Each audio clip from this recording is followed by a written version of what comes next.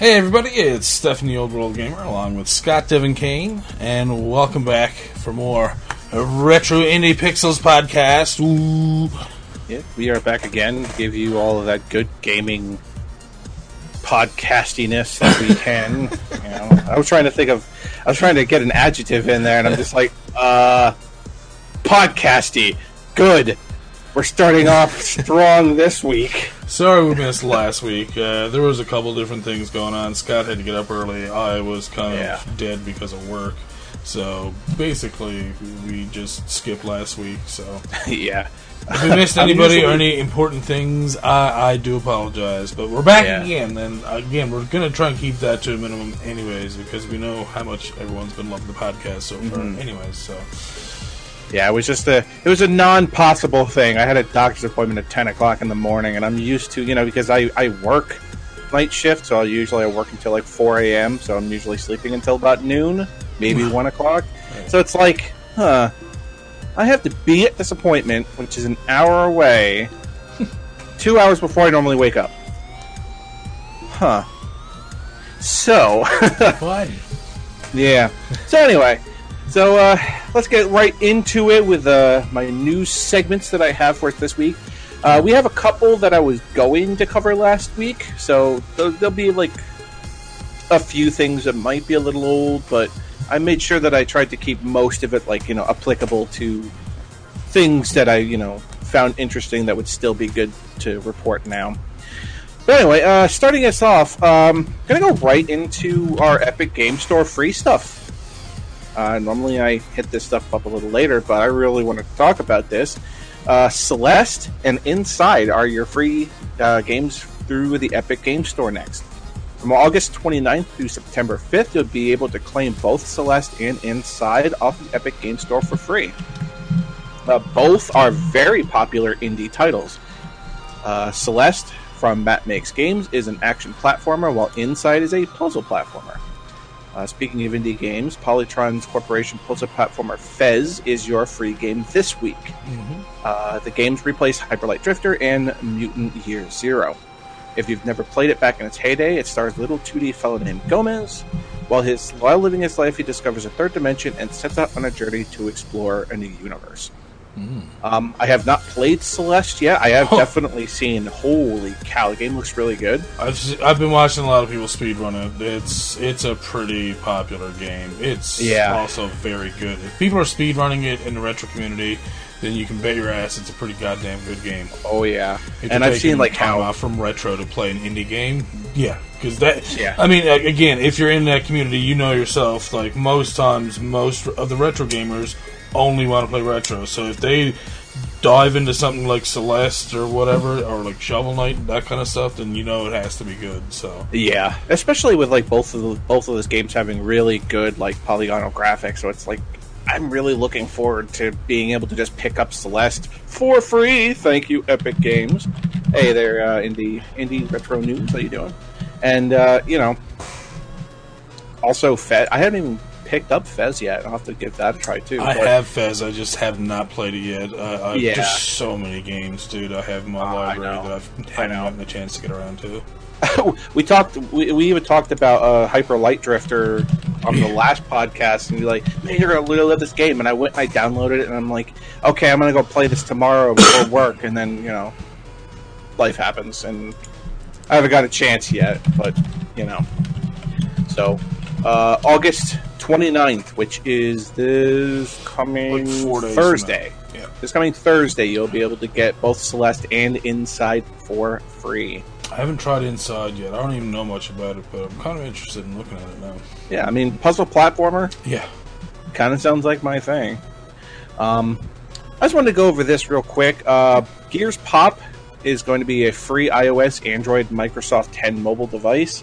Game coming August 22nd. Which... Coming August 22nd? Huh. Alright. Yeah, it's available right now, so you can download it for free today on Android and iOS. Get it during the launch weekend, and you'll receive a Gamescom promotional pack with free characters, which, if you can pick it up today or a little later. Link your Xbox account for 100 free crystals and log in every day for 7 days for free rewards. Oh. The mobile-only Clash Royale-style shoot-off is a collaboration between Gears and Vinyl Collectibles manufacturer Funko Pop. And it's awfully cute. Top-down, mostly multi-popular arena game, the aim is to pit squads of Gears characters styled in the Funko aesthetic against each other in real time. The game will launch with dozens of playable characters from the Gears series, say the developer of the Coalition and Mediatonic. But as free-to-play release, it will also include in-app purchases. Microsoft has yet to dig into what these will look like, but it's likely going to involve character customization. Are they turning into Pogs? They're turning into little pop cats. I don't know. Of course, in much the beefier cousin Gears 5, the first entry of Gears of War series to drop off the of War from its name, and currently in development from the Coalition for Windows and Xbox One. First announced during E3 2018, the third-person shooter launches September 10th. I really like these kind of games, like these Clash Royale kind of battle games, and I love me some Gears. So, I know it looks so cool. It looks ridiculous right now. This trailer is awesome. Okay, here we go. This is what I was waiting to see. Okay, it's like some actual, Clash Royale gameplay. Oh, that's different. Okay. Yeah. It's not what I was expecting, actually. Okay. Yeah, but it's definitely I love these sort of style games, and being able to play Gears characters with it and watching Lancers pop off the heads of pop figures, the kind of, it gets me a little bit. I'm definitely going to give this game a try, so... it is available right now for iOS and Android, so go pick up yourself a copy of it just for, fun's sake. So my required update for Pokemon Go is kind of important for the series. There's quite a bit of news going on in one headline of Pokemon Go. Niantic Labs has announced Gen 5 Pokemon from the Unova region will start appearing in Pokemon Go September 16th. Along with the news comes word that the Global Challenge Ultra bonus has unlocked, and Jirachi is now available for all trainers via special research. Those who have already completed the GoFest special research and have caught the Wish Pokemon, completing the special research will earn them candy to power up Jirachi. The Ultra bonus was unlocked thanks to players completing all 3 parts of the Global Challenge. These bonuses will unlock over the course of 3 weeks and includes 2 incubator effectiveness and a chance to encounter the select shiny Pokemon and more. You can check out the full schedule of unlocks along with more information below, which is work on your Johto Pokédex as Pokemon never before seen in eggs in Pokemon Go will be hatching during this time, which is September 2nd through September 9th. If you're lucky, you might unhatch Unknown from ULTR and A from 10k eggs. Raikou, Entei, and Suicune will return to raids along with other Johto Pokemon. And if you're lucky enough, you might encounter Shiny Senret and Shiny Gligar. Ooh, that's kind of cool. Pokemon from across the globe will join the celebration this week, along with a special appearance by a mythical Pokemon that will be available to challenge in raids. Which kind of looks like it's going to be Deoxys. I'm just going to put that out there. Regional Pokemon Farfetch'd, Kangaskhan, Mr. Mime, and Tauros will hatch from 7k eggs. If you're lucky, you might even catch shiny ones. These Pokemon will remain available from eggs until the end of the week. All Deoxys forms will make their first appearance outside of EX raids, including Pokemon appearing in raids will help you build a good team to challenge Deoxys. Professor Willow has found that Pokemon originally discovered in the Unova region are now appearing in the wild starting in September 16th to September 23rd. Mewtwo with special move Psystrike will be available to challenge in 5-star raids. If you're lucky, you might encounter a shiny Mewtwo. Jesus. Other Pokemon appearing in raids will help you build a good team to challenge Mewtwo. Gear Pokemon Clink, originally discovered in Unova, will also appear in raids, which can also be shiny. And you may also find shiny Patrat and shiny Lillipup. So all of this stuff is going to start September 2nd with the Johto Journey, And the Global Challenge is on the 9th, and then the Unova Pokemon showing up September 16th. That is a savage update, man. That's huge. Yes, it is. There's a lot going on. Man, it's crazy how much people love Pokemon to begin with anyways. But, I mean, like, it's surprising that, because we don't hear too much around here about Pokemon Go anymore. It was huge. Like, people were flocking to the big parks and stuff and, you know, wanting to check out this Pokemon Go, playing with it all the time. And now you rarely hear of it. I assume, obviously, people still around here play it, I would imagine, but you just don't hear about it as often. So in my area, we have, like, a really, really huge Pokemon Go community. Wow, that's and cool. You could see, like, on, like, the event days on the weekend, you'll see, like, groups of, like, 20, 30 people traveling together, all playing at the same time. It's like, people are still playing this game. We reported on that like a couple weeks ago where it's hit like 3 billion downloads. It's like, good grief. But yeah, all this stuff starts on the 2nd and will be running all the way through September 23rd with new stuff starting every week. So, moving on. Kerbal Space Program 2 is shooting for the stars in 2020. The long-awaited sequel to the 2011 indie hit Kerbal Space Program is coming next year. Currently in development from Star Theory and publisher Private Division, Kerbal Space Program 2 is described as a complete redesign of the series from the ground up in order to meet the needs of modern and next-generation space exploration, according to its Steam page. In other words, Kerbals, those small green lads, will receive some cool new technology that will propel them even further into space. The sequel will see players build a space program and construct spacecrafts, then take those spacecrafts to new planets, design resource-gathering colonies, and uncover the secrets of the galaxy. It's Kerbal Space Program, but bigger. You can also expect to find new, broader updates when compared to its predecessor. This time around, there will be fun animated tutorials to take you through the basics of the game, along with improved UI. Investigating potential colonies will be its own challenge, too, with varying type of planetary physics and resource gathering goals. Eventually, colonies can be advanced enough to begin building their own ships and dive even deeper into space using interstellar travel. Kerbal Space 2 will also finally include the long-requested addition of multiplayer, but this info will be detailed at a later date.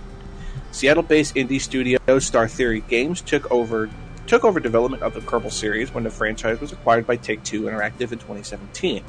The original Kerbal Space Program was developed by Mexican game studio Squad.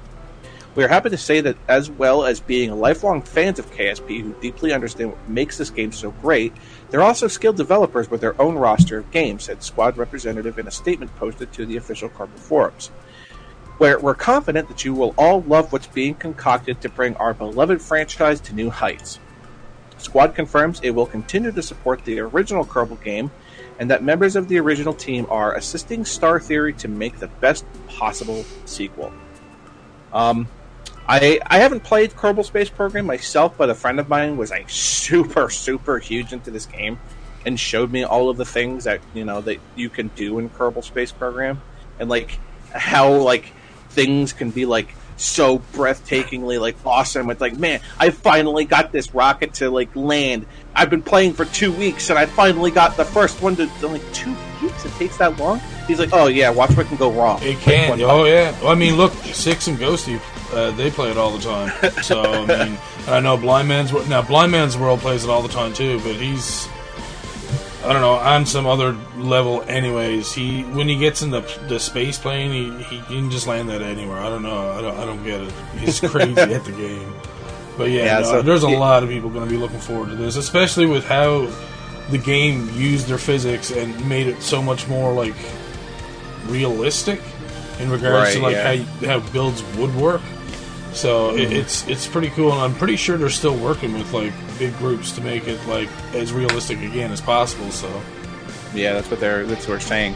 And like my friend, like he's just showing me how you play it, and I'm just like, how do you get all this stuff? Like, oh, this is a slow process. If you think you're going to pick this game up and get yourself into space and have everything work the first time around, you're fooling yourself. Oh, yeah. I'm like, okay, so like, oh, but like this little improvement makes it so you can do this, and that little improvement. Oh, hit this one button and everything explodes. Like, what?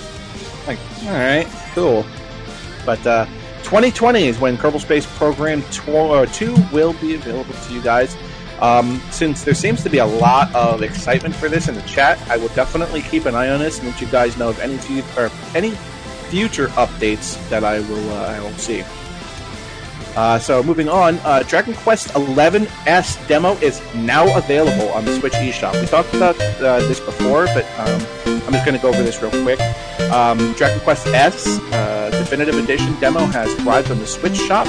Switch owners looking forward to Dragon Quest XI S can now try it before they buy it. Just load up the eShop and get the demo download.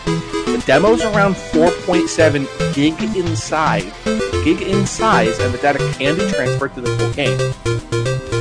Those who save their data will be gifted a skill seed bonus upon release. Nintendo also announced those who pre-purchased the game can now preload it ahead of release. Dragon Quest XI Echoes of the Elusive Age Definitive Edition releases September 27th for the Switch. I said this before, and the Dragon Quest XI. Thank you for that M4, by the way. Indeed. Dragon Quest XI, if you haven't played it yet, is an amazing game. It changes up the combat for Dragon Quest a little bit, but not enough for you to be like, oh, this is so different that it just doesn't feel like Dragon Quest. It still does. Yeah. And 11, I didn't get to finish it, but for like the little bit that I did play, oh, it's so good. It's really good. I mean, it's just... I mean, honestly, we said this before when we were talking about Dragon Quest XI. Has there ever been a Dragon Quest game that you're all like, this wasn't that good? There's been one. There's been one Dragon Quest that I was ever like, I wasn't a real big fan of it, but I still played it because it was Dragon Quest, you know? Of course. For me, it was Dragon Quest 9. 9 didn't hit me the right way, but it was just like, it's still a decent game, you know? It wasn't, everything that I wanted it to be, but, not every game is going to be perfect. It does but look it's good. It's still a decent game. Dragon Quest XI, for the little bit that I did play, I played like maybe 15 hours of it, and it was phenomenally good. So, if you want to give it a try, and you got your Switch, the very least you could do is give it like however many hours they give you, and, judge whether you like it or, yourself. Moving on, Mortal Kombat 11 Combat Pack roster has been released. There is a trailer there. Mortal Kombat Combat Pack 1 is supposed to be officially unveiled this afternoon, which was Wednesday. They've already received 2 fighters in Shang Tsung and Nightwolf. Many were looking forward to play today's premiere to see the remainder of the roster, not to mention their release dates. Unfortunately, it's been leaked ahead of time. YouTube trailer premiere went up on the official channels with a countdown to the day's big moment. As it tends to happen, the video's thumbnail can easily be grabbed. In this case, the thumbnail features all 6 characters as well as the release date. So, the 6 characters are Shang Tsung and Nightwolf, Terminator T-800, the Schwarzenegger version, Sindel, okay, I Joker, wasn't sure if it was her or Melina. Joker, and Spawn. Yeah, they're there. That's pretty crazy. Fucking Spawn. Yeah, dude. Oh. The big news here, of course, is the release date, since Combat Pack's entire roster leaked even before MK11 had launched. The next character set for release is the T-800 Terminator with the Arnold Schwarzenegger model due October 8th. Sindel follows November 26th, and rounding out this year's slate, 2020 kicks off with Joker on January 28th, and finally Spawn on March 17th. These dates only apply to pass holders, so the character will become available a la carte a week later. We'll update you when the trailer officially drops. Cool. Please, NetherRealm. Please get Mark Hamill to voice Joker. Also, Please. I will say, I like the fact that they actually made Shang Tsung look like the dude who acted as him in the original movie. The movie Shang Tsung. Yeah. That is such a great choice. Because he honestly, looked very... when you think of him, that's usually the face I go with most times, is his face, so... And I will say, I am not a huge fan of how Nightwolf looks in this. I've always pictured Nightwolf as being like this, you know, he's a Native American, yes, but like he's always been like this, you know, stalwart. Didn't he have glowing eyes though? Nightwolf? I'm pretty sure he had glowing eyes in the original Mortal Kombat 3. He might have. I don't know. I didn't play as Nightwolf, so you can get some crazy combos with him. But again, I was not a combo master in Mortal Kombat 3, and that's where it started evolving into that. And I was just like, nah, I'm done with this. I don't want a combo. I want to just fucking uppercut people around. Yeah, exactly. Sometimes sweep the leg. Fuck you, Karate Kid. But like, oh my god, if you can another round, please make Joker voiced by Mark Hamill. Please, please, please. Because I will pick up Mortal Kombat 11 just to play Joker if he is voiced by him. I mean, just plain old simple. Terminator T-800, I mean, it's a Schwarzenegger version, so, you know, whatever. You know, it's Terminator. I absolutely detest this new look of Sindel. I hate it. I hate it with everything that I am. And then there's Spawn, which I feel if I say anything bad about, God himself may strike me dead. So I won't. With Sindel, the only thing I can say is her hair to me doesn't look... like I said, I didn't know if it was her or Melina. Because I was like, oh, okay, it looks like Melina. And I was like, wait now. She's kind of floating, though. That's what Sindel does. Like, I'm getting confused. Yeah, this is supposed to be like her post-second death or something like that look. And I'm just like, How many times have you died now? I'm not. 3, I think. She's supposed to look like a porn star Joker. I mean, yeah, I want him to be. He looks like he's supposed to be like the movie with him and Harley Quinn. Suicide Squad. Damn it, Suicide Squad. Thank you. It kind of looks. Maybe I'm wrong with that. I don't know, but just Mark Hamill Joker, done. That's all I'm gonna say. So this is an interesting little bit of information that I caught here. There is a console development kits usually don't look like the final model, so don't get too excited over this Sony patent just yet. A patent filed by Sony Interactive Entertainment has popped up and shows what appears to be a console of sorts. Listed as an unknown device and dug up by Let's Go Digital, has many believing that the device could be a PS5 development kit. Here's a look at what was posted by Andrew Marmo on Twitter. So Sony Interactive Entertainment has patented an unknown electronic device that looks similar to a PlayStation dev system. Could this be the PS5 development kit? Maybe. The large V in the center looks like the machine's exhaust switch, which usually present on the back of most electronics. This could provide ample air to keep what's under the hood cool. Of course, we can't confirm whether this is indeed the PS5 dev kit, a prototype, or some other electronic device in development at Sony.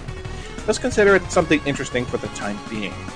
Not too much is known about the next PlayStation console at the moment, but Sony is expected to reveal more information on it later this year. If that's like the look of the PS5, I like it. I really like if that's what it looks like. Like, it kind of gives me like that. It's like an Xbox 360 with a slice of pizza taken out of it. I'm also going to say, I'm not sure what's going on here in the back, but I'm hoping that they're actually going for optical audio. That would be awesome. Yeah, that would be really That would neat. be fucking great. Nintendo, that's what you need to do with your Switch. Make it optical friggin' audio, man. Yes. Your audio's good already. It does. Yeah, it does look like like the middle is a cooling device. So I mean, what else could it possibly be? So, what does so if the middle part's only a cooling device, then where do we start the games? Are they just going to be? It almost looks like it's like the old TG16 Hue cards. You know what I mean? Like it looks like a big slot like that. If you look at the black and white one, it looks like there's a disc tray on it on the bottom right there. Right here, like this little slit. That doesn't, unless it's like. Looks way bigger, because if that's bigger than that, that's huge. Mm-hmm. But yeah, and it also looks like the front of it has room for 5 controller ports. Is that what it looks like? I don't know. See, that's what I was hoping. I was hoping that this little pizza slice was a new way of them having solid state games. Yeah, that would be like fucking amazing. Just stick your slice of pizza right in there. You know, dudes would fucking love it for sure. Like, oh, this is fucking awesome. Love shoving. This is a perfect place for me to. This is a perfect place to put my Red Bull. Oh God. Or you know people are going to do that. Well, it depends how much, if it's warm air being blown out, people are going to keep their coffee there, so you keep it warm outside. Pizza warmer! There you go! Fucking pizza warmer! There you go. It seems perfect to me. Oh my God. All you need is a small lid to go right on the top of that and slide your pizza in there, and it's like, this is how you keep your pizza warm. And you have to actually start calling your pizza place, like, hey, can you guys make sure you cut the slices extra thin? Oh, perfect. Yeah, right. And that's those little slits on the sides where you put your quarters in, and then it'll just dispense Mountain Dew out for you. So there you go. You have your pizza warmer plus your Mountain Dew dispensers. You have nothing to complain about. You can eat, game, drink, sleep without even leaving your PS5 console. Leave it on for. Yeah. Right.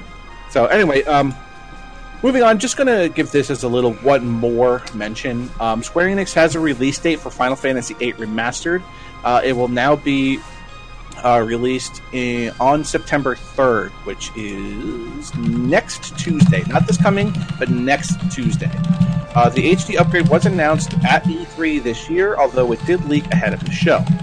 If you've never played the game, in it you step into the shoes of Seed recruit Squall Leonhardt and Resistance fighter Renoa Hartley. The duo will work together to save the world from the military nation of Galbadia. It has received more than a visual overhaul. FF8 Remastered will feature the following boosts upon release. Battle Assist, the ability to always have maxed out HP and ATB, and trigger limit breaks at any time. No encounters, an enemy encounter option that allows players to enjoy the storyline uninterrupted. While enemy encounters are turned off, players can still enjoy the story event battles. Galbadia.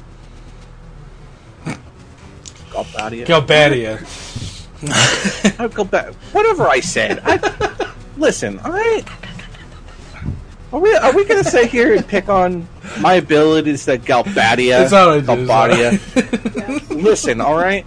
All right, 3x speed boost. Play through the game with 3 times the speed. Whoa. The game will receive additional functions, including all items, possess all items except for a few certain, all abilities, GF max level, max skill, max magic, all limit breaks, and all triple triad. So, wait, are you saying that basically, hey, I can puss out at the start of the game? Yay! I mean, I guess. I mean, if you've already beaten Final Fantasy VIII 1,000 that's the whole point. You don't run through the game fucking Game Genie Magoo. Get the fuck out of here.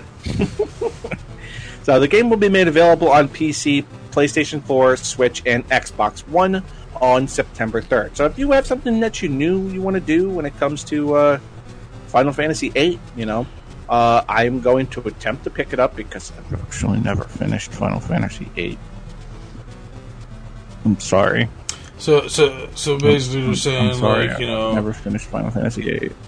Some guy who's like some 18-year-old kid's all like, oh, I can't finish RPGs. I try to run through them all. Oh, I can't beat this one boss when I get so far. Oh shit! And then, fuck yeah! Fucking I know. I haven't finished Final Fantasy VIII, even though my favorite Final Fantasy character is fucking Renoa. Dragon pussy! Yeah! My Final Fantasy TCG playmat is just the Noah playmat, and I'll have to show you guys eventually. Okay, I'm moving on. Yes, I know. Anyway, this really struck me as weird. The Witcher 3 on Switch finally has a release date. You can get your hands on The Witcher 3 Complete Edition for Switch on October 15th. That's it. That's the news. The CD Projekt has also released some gameplay footage with the developers taking over the top of it. You can check out their hands-on impression with the game on. It's really all there is. I'm really surprised to see the. Jeez. This has been one of the most hilarious podcasts so far. I know. Oh god. But I'm really surprised to see The Witcher on a Nintendo console. It's kind Nintendo is finally probably starting to realize, like, hey, you know what? We do want our console Adults for play video everyone, games. which means that we can't leave out the people who like these kinds of games, or if there's some sexy times in there, or might see a boobie or a butt, or suggested sexual things. Like, yeah, guess what? Have you seen kids at dances in like grade 5, man? Go to YouTube and just look it up, and you'll be like, Jesus, what the fuck is happening? Yeah, it's fucking crazy. People, kids, teenagers, adults, everyone knows what sex is. It's not a big deal anymore. You don't have to force it on fucking younger people, but if you put a stamp under saying mature, then isn't it up to the parent to decide whether or not they should buy that game for their underage kid? So, I mean, if that's the case, then Nintendo should just get over all that kind of shit and just put out whatever games are gonna, work for them. Yeah, I'm kind of happy that Nintendo does seem to be moving towards the fact that, like, hey, adults play video games too. So it's like, wouldn't you like to see a more mature new Metroid game? Where you're like, fuck yes, this is what I've been waiting for forever. Like, it's about time we moved in this direction. That kind of thing. So... when Samus gets hit and something happens, I want to see blood on the inside of the visor. She's not immortal. Exactly. She bleeds, she takes hits, things happen, and that sort of shit, But anyway, I was so excited to see this, and please play the trailer on. Oh, they're adding a new person? Yes, they are. Streets of Rage 4's newest character is a prog rock puncher. Legends again. Fuck off. Jesus Christ. I'm getting all excited for fucking Streets of Rage 4, and they're all like, hey, look at these McCain wedges. Right? I'm like, stop it. I don't care about it. I'm not hungry right now.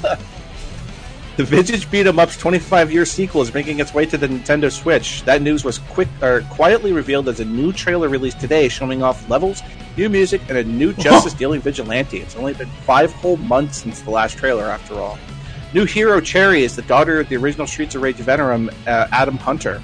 Like all good kids, she ditched the whole becoming a cop lark to play hard rock and punch harder. Go, girl. She loves to bounce. Her interest in following her father's footsteps, becoming a cop, soon faded out, replaced by her love of music, reads the official bio. Nowadays, she plays with her electro-progressive rock band in some of the most dangerous places in Wood Oak City. She may look young, but make no mistake, she is a seasoned veteran of kicking ass and taking names. Shredding the axe isn't just the background flair. In the trailer, we get a good look at Cherry slaying fools with the power of music. Blasting fans away with a sick shred or power sliding into crowds, Cherry's axe has seen blood. From the remaining silhouette on the closing screen, it looks like we should still have one more character reveal to go. Streets of Rage 4 doesn't have a release date yet. It'll hit PC, PS4, Xbox One, and Nintendo Switch on. This other dude has a robot arm. The one that they're left to reveal. I have no idea. And they say one, I say two. It looks like there's someone back here, too. Yeah, it does. It definitely looks like Haggard. That's what I'm thinking. Like, this could be modified. This could be Son of Haggard. I don't know. I don't know. Maybe it's like Mecha Hugo? Just throwing that out there. It's not a real thing. So... But, oh man. I'm sorry, Blaze, but I have to play as this character. She looks so fucking cool. And just, for the whole 40-second trailer that we got, she looks so cool. But, yeah, once we get more information on who these other characters are, we'll definitely update you with that. So moving on, the Mortal Kombat movie has cast its Liu Kang, Mileena, Jax, and other characters. First casting decisions for Mortal Kombat, the upcoming video game adaptation film, have started rolling in. The film, which currently is casting extras in Adelaide, South Australia, is building up its roster with a mix of established and unknown actors. Ludi Lin has been announced to play Liu Kang in the movie. I have seen him. He looks like an awesome Liu Kang. The actor who played Captain Merc and Aquaman, Zack in the recent Power Ranger movie, and Lance in the Black Mirror episode Striking Vipers, took to Twitter to thank Mortal Kombat fans. Newcomer Sissy Stringer will play Mileena, while Makad Brooks, James Olsen in Supergirl's Eggs and True Blood will play Jax. I like that choice, according to Deadline. Eurogamer reports that Tadanobu Asano is in final negotiations to play Raiden. Asano is probably best known for the West for playing Hogun and Thor, and is quite prolific in Japan. Joe Towson, meanwhile, will play Sub-Zero. It was very fun as Jaka in Raid Redemption. The Mortal Kombat movie is targeting March 2021 release and will not shy away from being super violent. It will be the directional debut of Simon McQuaid. I'm seeing a lot of these. I don't know who Sissy Stringer is. I am never good with actors and actresses' names. I am very fucking terrible with that shit. Now, if I hung out with them often or something like that, then sure, I'd know them all to pieces, but it's not like I sit down and watch, like, one person, and even if I did, I probably still wouldn't remember her fucking name. Being casted as Melina? Okay. Alright. Whatever. I'm a little disappointed that oh my god, he played Raiden in the original Mortal Kombat.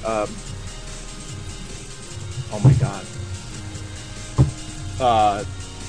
Somebody help me here. Christopher Lambert. Is that who I'm thinking of? Wait, played who? Raiden in the original movie. That's Christopher Lambert. I don't know his name again, but I did not like him as Raiden. Oh no, dude. Yeah. So, okay, go ahead. All I can say is, in the game, Raiden was quite, Asian. All right, that's all I'm gonna say about that. And the one in the movie, not even like 1/8. Okay. No, I doubt it. You're as Jesus granola fucking special K. Jesus, man. So is that what you think of the Americans, who are just like, hey, we eat granola and special K? Yeah, exactly. That's what I think. No, what I'm saying is that. If you're gonna cast for a fucking role, make it so that they actually fit the characters. It's like saying, let's make Goro a short guy with just 2 arms. Like, what? No, that doesn't even make sense. Why would you do that? Oh, well, it's the same though, right? No, it's not the same. Oh, who's this random, white guy who's floating around? You're Raiden? Bullshit. Well, let's take a look at this. Let's look at the Tadanobu Asano. Let's see what this guy... Because I don't know... yeah! He could definitely play Raiden. Absolutely. Forgive the outside noise. My people around here love to do yard work. Whenever I say, hey, I'm going to podcast now. Hey, now it's time to do yard work. If you remember the podcast that we did back in the day, this was like a weekly thing where it's just like, hey, I'm podcasting. Okay, time to do yard work.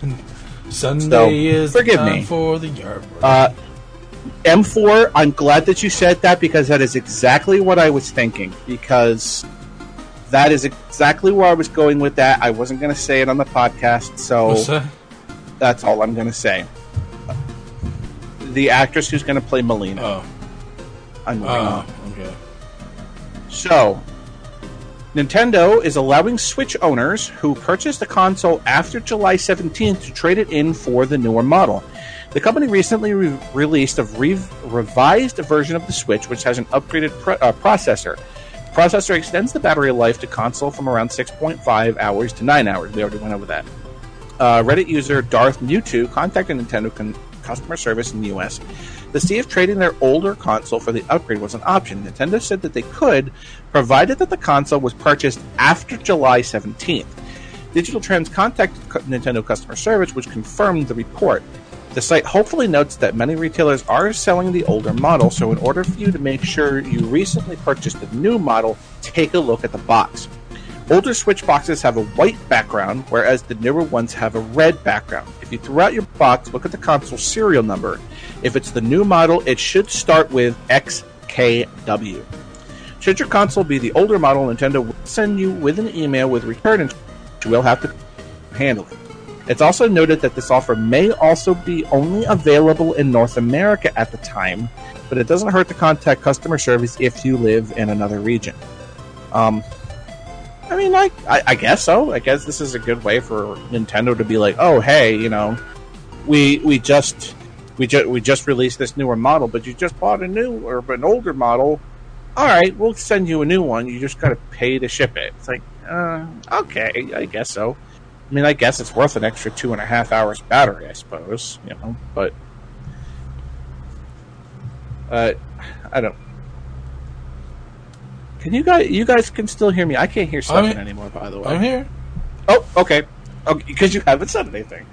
It looked like you were talking on the podcast, but I just making sure. Just making sure. All right, but yeah. I sure. Okay. Okay. Anyway, moving on. Travis Strikes Again, No More Heroes hits PS4 and Steam this October. Grab your not lightsaber. Travis Strikes Again is heading for PC and PS4 this October. The No More Heroes hack and slash spin-off turned indie love letter won't be a Switch exclusive for much longer. Grasshopper announced the Switch exclusive was heading to PS4 and Steam at MomoCon earlier this year. The complete edition hits both on the 17th, bundled in our previously released downloadable content packs Black Dandelion and Bubblegum Fatale, bringing in 2 new playable characters and a wardrobe of snazzy indie-inspired t-shirts. For a series that has been a Nintendo exclusive since its conception, it has come off of a bit of a pleasant surprise. Travis Strikes Again is the weird series outlier, mine taking a top-down beat-em-up perspective over the main entries, open world slashing. Could this mean that No More Heroes 3 on PC? Will the rest of the series find light of day on other systems? We can only hope. Travis Strikes Again, No More Heroes launches on PS4 and Steam on October 17th. This looks interesting, dude. I'm not gonna lie. It looks. Oh, what is it? No More Heroes is interesting, to say the least. If you haven't played it, I would, because it's a really, really, really cool game. I don't know if it's for everybody, because it's it's a genre. It's definitely hack and slash, and Travis Strikes Again was a very different game than the first. But yeah, I mean, it's a great game, and you should definitely give it a try. Yeah. So there you go. Travis Strikes Back, No More Heroes, coming to PC and PS4 October. I know this next part is going to be a little bit of sad news for some people, but Spelunky 2 has been delayed until next year.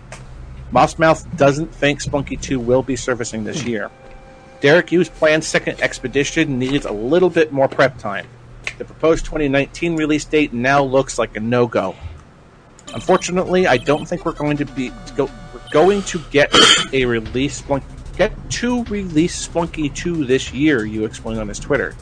Development is still going well, and we're not far off target, but the destiny and detail of the game is demanding more time.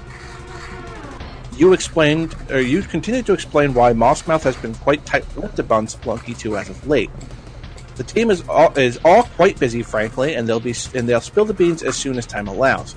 He did note one little change, however. I took in the feedback about the environments for the trailer, and while I still love the overall style, we've been adding more detail as well as increasing the contrast to make existing details pop. Spelunky 2 looks to be more of that Splunkin' good stuff you know back from 2012 original. Mr. Spelunky, his kid daughter, and more are diving back into treasure-laden caves. Why the hell is his phone going off? Sorry, folks. Deadly. Oh my God. Deadly new liquid physics, multi-dimensional caverns, and other updates set to make this expedition more dangerous and lucrative than ever.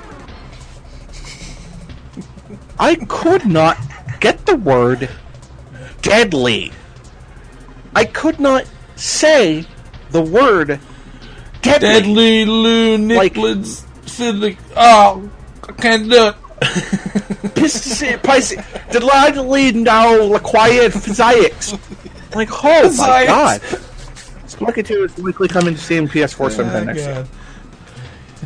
Oh my god! Like I just had like a mini stroke. Like that phone set off something in my head. Like I'm quite interested in what they're going to do with this. God. I'm not going to lie, it does look fairly updated. I would have actually been happy if they had kept the original look and just did some new like texture paletting and stuff like that. Like that would have been nice.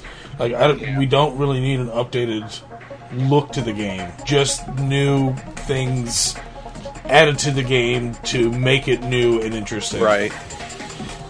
So yeah. I mean, I guess like they said that it's going to be relatively close, so maybe January, February of 2020. But when we do actually get a release date for it, because I know a lot of you guys love Splunky, I will definitely let you guys know. Oh yeah. So this was an interesting little read that I had. New DLC character Hero is only a couple weeks into his time as a Smash Brothers fighter. This is Hero from Dragon Quest XI, by the way. This is the main character. But he's already gotten the banhammer from the South Australian Smash community. Hero from Dragon Quest was first revealed in full at the end of July and released as a Smash Brothers Ultimate DLC a little while afterwards. Hero's moveset has come under fire from pretty much the moment it was announced, thanks to how his moves mimic the random chance aspect of the role-playing games from which he hails. One of Hero's specials, command selection, means he has to access a turn-based RPG-style menu that features 4 random attacks from a larger pool every time you trigger it. Viewed as worse by many people who call it his critical hit mechanic, which is also representative of landing a crit in RPGs by having his smash attacks have a random chance to be more powerful. To put it simply, Hero has a lot of random, unpredictable elements about him. One Smash tournament organizing community has consulted with its players and has already decided to ban the character from esports competition outright. After deliberating and plenty of discussion, we have concluded that Hero's design as a character is fundamentally dependent on randomness to the point that it's not reasonable in a competitive environment. We want to emphasize that this ban is not because he's too strong, but because he's anti-competitive. We believe that tournaments are meant to provide an opportunity for players to demonstrate their skill, and that, as a general rule, the player who plays more skillfully should emerge victorious. Hero's design has a very strong potential to de-emphasize player skill, which isn't fair to those who work hard to improve their abilities for a competition. For the most part, the reaction of the Smash community has been pretty split. On Twitter, some have reacted with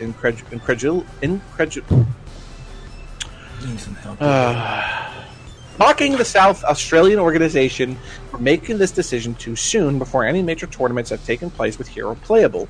Others offer praise for actioning the ban, saying it's easier to ban Hero now than to ban him in 6 months' time after players have put time and effort into practicing with the character.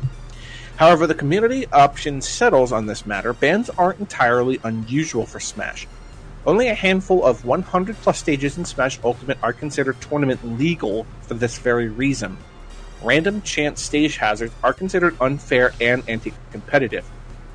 Much of Smash is random, of course. Characters like Peach and Mr. Game & Watch feature random elements, even if their moveset isn't built around them.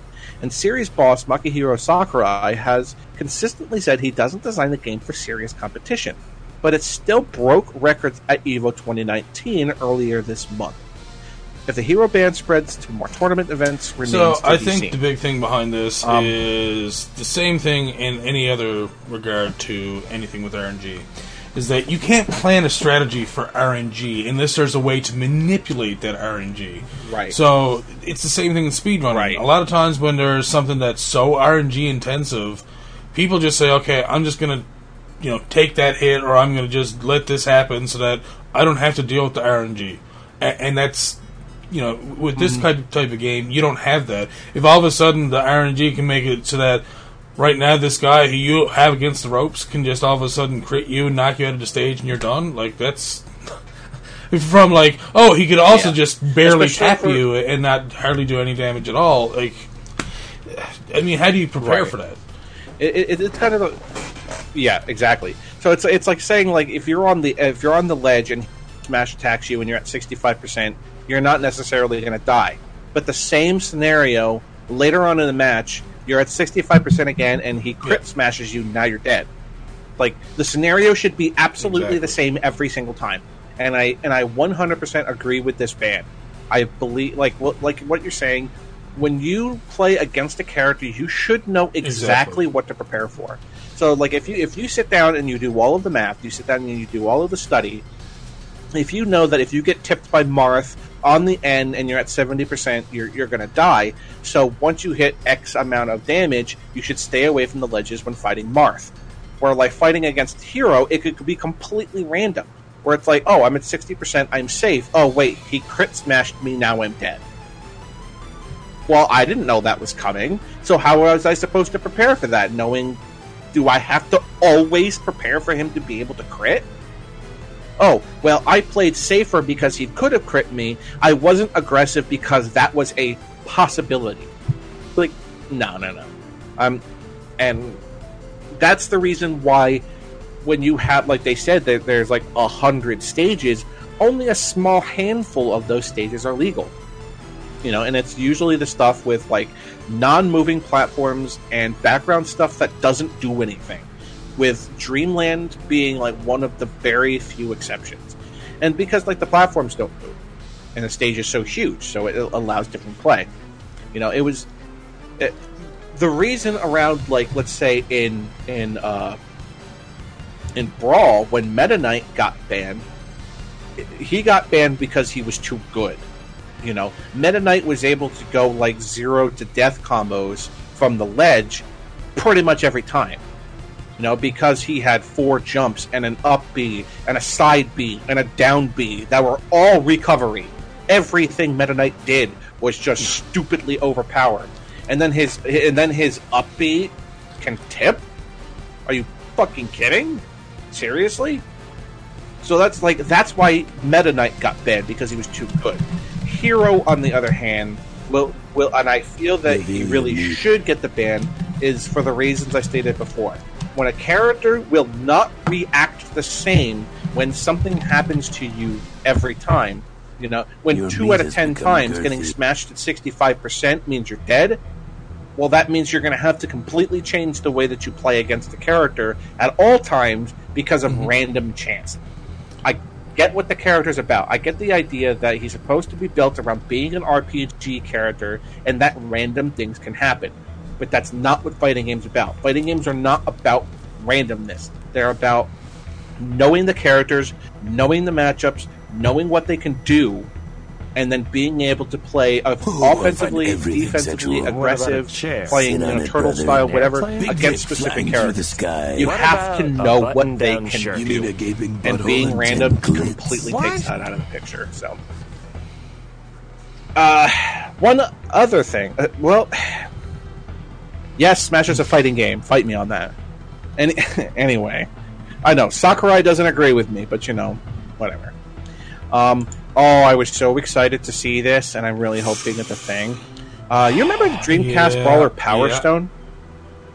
Its creator would love to bring it back. So would everyone else. It's safe to say that Capcom has a few fighting games in its roster, but who's still talking about the quirky 1999 Brawler Power Stone 20 years later on? Creator Takeshi Tezuka, as it happens. The producer joined designer Hideki Itsuno in chatting at The Guardian about how Power Stone shifted from a Street Fighter-style punch-up to its own beast. One that Tezuka feels is overdue for a 21st century comeback. People tweet requests for me to make another Power Stone, which I'd love to do if I got the chance, Tezuka told The Guardian. It would be a particularly great fit for the Nintendo Switch. Despite not being a breakout hit like its Capcom contemporaries, it sounds like Power Stone was ahead of its time. It understood the value of a colorful cast of bespoke characters and a multiplayer brawl long before Overwatch or Team Fortress, and dropped them into a Smash Bros. Style 3D arena full of weapons and power-ups. We aren't just aping current trends or reiterating what had come before, and that has contributed to its lasting appeal. On a console as experimental as the Dreamcast, Power Stone was right at home. Could it find new life on equally weird I'm Nintendo pretty sure Switch? that. I'm pretty sure it had an anime as well. I'm pretty sure. I don't know about that. But, oh my god.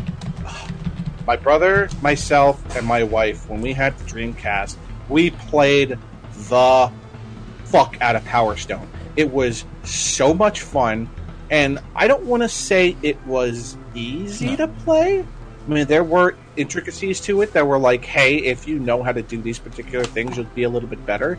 But, like, Joe Blow off the street can be like, hey, how do you play this game? Here's what these buttons do. Go do it. Okay. Oh, I can pick up this random chair and throw it at somebody? Oh, if I do something to this wall... Isn't that WCW versus NWO? Oh. Right? I can go Super Saiyan? Sweet!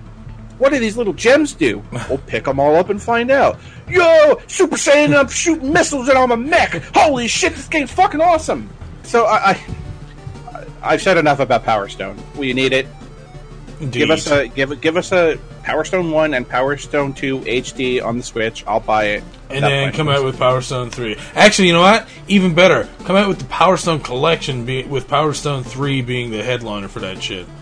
Make it unlockables for Power Stone 1 and 2 from playing Power Stone 3. There you go. What that guy over there saying? You see him over there? You see him, Capcom? You see this guy over here? Yeah, listen to that guy. That's what we need. We need Power Stone again because the game was godlike. Here I am. So going from one great creator and talking about another, now I have to be negative Nancy. Nintendo appears to be more firmly putting its foot down on one particular avenue of piracy: game music uploads on YouTube. Video game music has long sat in the sort of moral gray area. It's illegal to upload pieces of game soundtrack to the internet, even if you aren't monetizing it. But for many years, a lot of gamer companies have been appeared happy to look the other way. This has led to popular accounts with huge followings and hundreds of thousands, racking up tens of millions of views monthly. Even if the curators of these channels aren't profiting off this activity, it's still piracy, however. Yesterday, which was the 14th of August, this was one of my last week articles, Nintendo set up a firm message. It isn't going to look the other way any longer. It issued hundreds of copyright strikes against one 342,000 subscriber channel, Gilver Sunner, while the other channel, Brawl Streams 3, was deleted from YouTube in its entirety. Game over, Gilver Sunner's operator tweeted, posting a screenshot of a string of copyright claims hit on their inbox simultaneously. Both channels have dueled with copyright claims before, but this marks the most significant purge to date. Accounts from fans online seem to suggest that Nintendo's copyright claim spree began with the company seeking to keep its soundtrack of the newly released Fire Emblem Three Houses off of YouTube, but then quickly expanded to be a general removal of Nintendo music uploads from the platform. The removal is still ongoing, with Gilver Sunner's owner noting that videos are still being removed over 12 hours later. They started manually with most viewed content on the channel and are now going through the playlists one by one, I guess. Looking at the time of the claim, it seems that they're coming from Japan HQ. Brawl Streams channel specializes in uploading extended versions of game music for fans to play in the background while working or the like, taking a 3-minute Zelda track and looping it to be 30 minutes long and so on. Fans of non-Nintendo games are in mourning. As the channel was also home to extended tracks from other publishers like Capcom, Sega, and Square Enix. However angry fans might get, Nintendo is well within their rights to do this, especially given that many of the newer soundtracks for games like Fire Emblem are sold separately on CD, though admittedly Western fans are forced to import from Japan at a significant cost. Older game music isn't so readily available, however. If you want to listen to music of, say, A Link to the Past, unauthorized game rips, or booting the original games are your only options. Nintendo has drawn its line in the sand as far as game music uploads are concerned, and that's fine. Hopefully now it follows the example set by the likes of Square Enix, Capcom, and CD Projekt and begin to make the soundtracks that have been struck on YouTube more readily and legally available in the West via services like Spotify. Or even take a look at Sega, which is taking to occasionally uploading its music to its official channels as a promotional tool. This company has dabbled with it in the past. The Super Mario Odyssey soundtrack is available on iTunes. The fan is missing these YouTube channels, but hopefully a more consistent offering is to come. Alright, speaking as someone who did YouTube a lot and still uploads to YouTube regularly, let me just go over what's probably happening here. Yes, you're getting copyright claims, but they're probably not deleting your videos. Nintendo's probably monetizing it for themselves. Meaning you're actually upset that, I'm not getting money from somebody else's work. That is basically what you were doing. I'm sorry, but it's true. Like, you know, when they put a copyright claim on mine, as long as they're not like forcing, more or less, most times what they do to me is they say you cannot monetize your video, and I'm fine with that because I don't monetize my videos because I used to be a partnered person who used to monetize videos, and then I said, you know what? Why am I making people watch ads? I'm just a small person. I'm not that big. I'm more interested in people coming here to watch my content. So, when they go and say, well, you can't monetize that anymore, I'm like, okay, I'm fine with that, as long as you're not, you know, shoving your monetization onto it. Because if it's something that I'm Let's Playing, you don't own my voice. So, can I copyright claim against you then? Because, you know, claim on your claim, because you're trying to claim my voice too, because that's mine. You know what I mean? So when they just say, you can't monetize, I'm fine with that. It's when they actually go to say, we're going to monetize on your video, that I have a problem with it. So if that's the case, that you're actually upset that you can't get any more money from somebody else's work, then that's your own fault. But if they're going and pushing monetization claims on stuff that at least you went through the trouble of uploading, then yeah, I can understand being upset about that a little bit. Yes. Yeah. The unfortunate part of this is it doesn't look like that's what Nintendo is doing. It looks like it's straight out just blocking these videos. Where it's like if you like zoom in on like the YouTube copyright claims, it just straight up says that your video's been blocked. Oh. So it's like, yeah. So it's like Nintendo is just straight up making it so that like, you know, you can't even like, they're not being monetized. They're just straight out being blocked. Looks like it's mostly popular games: Super Smash Bros., Super Mario Bros., Super Mario Sunshine, Kirby Superstar, Yoshi's Island, Fire Emblem, Super Smash Bros. 3DS. You know, most of it is popular games as well. So again, like,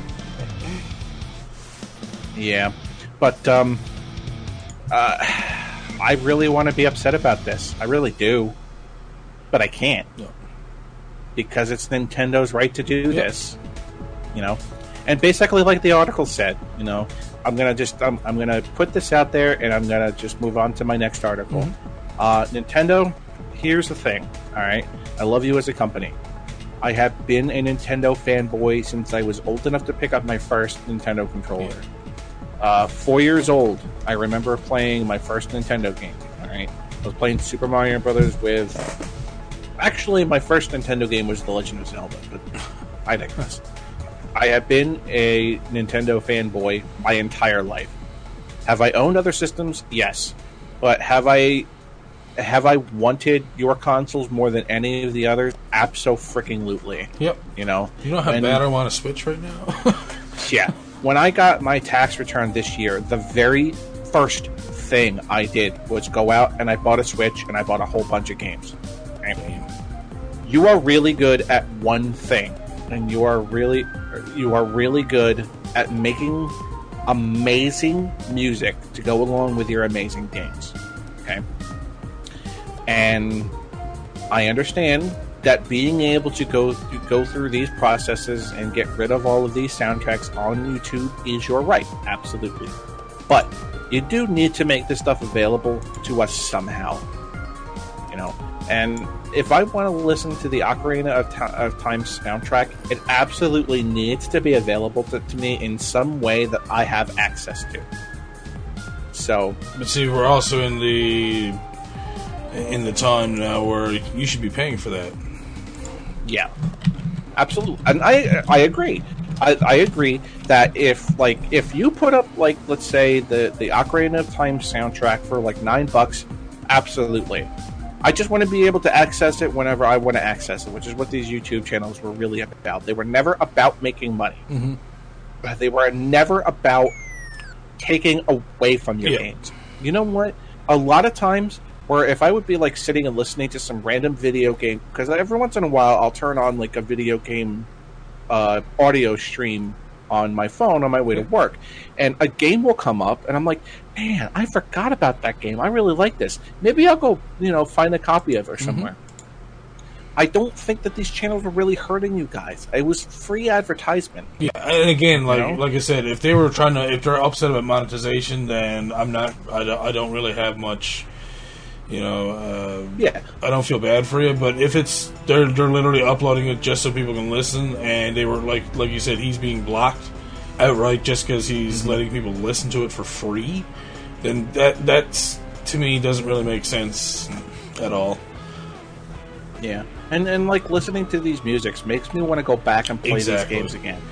Makes me want to buy these games again. You know how many times that I bought Ocarina of Time? Like, come on. Enough times that I played it on 3 different consoles. So it's like, I understand that this is your right, and I do not begrudge you on this, but make sure that you make it so that we can still enjoy these things in some fashion. That's all I got to say about that. So, last little article here, and I'm actually really excited over this. A second ago, sorry. A Switch gamepad straight out of 1992 has been spotted on the FCC's wireless hardware filing site. Resetera user Link83 quietly posted a link to a familiar-looking FCC filing. An FCC filing is an online signature of any wireless product registered with the United States Federal Communications Commission. The filing shows an outline of the back of an SNES pad. The telltale HAC 042 imprint donates that it's a piece of Switch hardware with a few changes. It's flaunting Bluetooth wireless connectivity for one. No more kneeling right next to the telly. Link83 also speculates that it's some anomalous designs along the top edge. New shoulder buttons or a Switch connection rail. We'll let you decide. Could this also herald the arrival of SNES games on Nintendo Online? Subscribers already get free NES games every month through the service, so there's an equally retro Switch pad to play them on. The Switch service's first year will soon wrap up. Would some Super Nintendo classics convince you to sign up for another 12 months? Yeah. I don't even have the fucking thing, and I'd sign up for it. Fuck. 100%.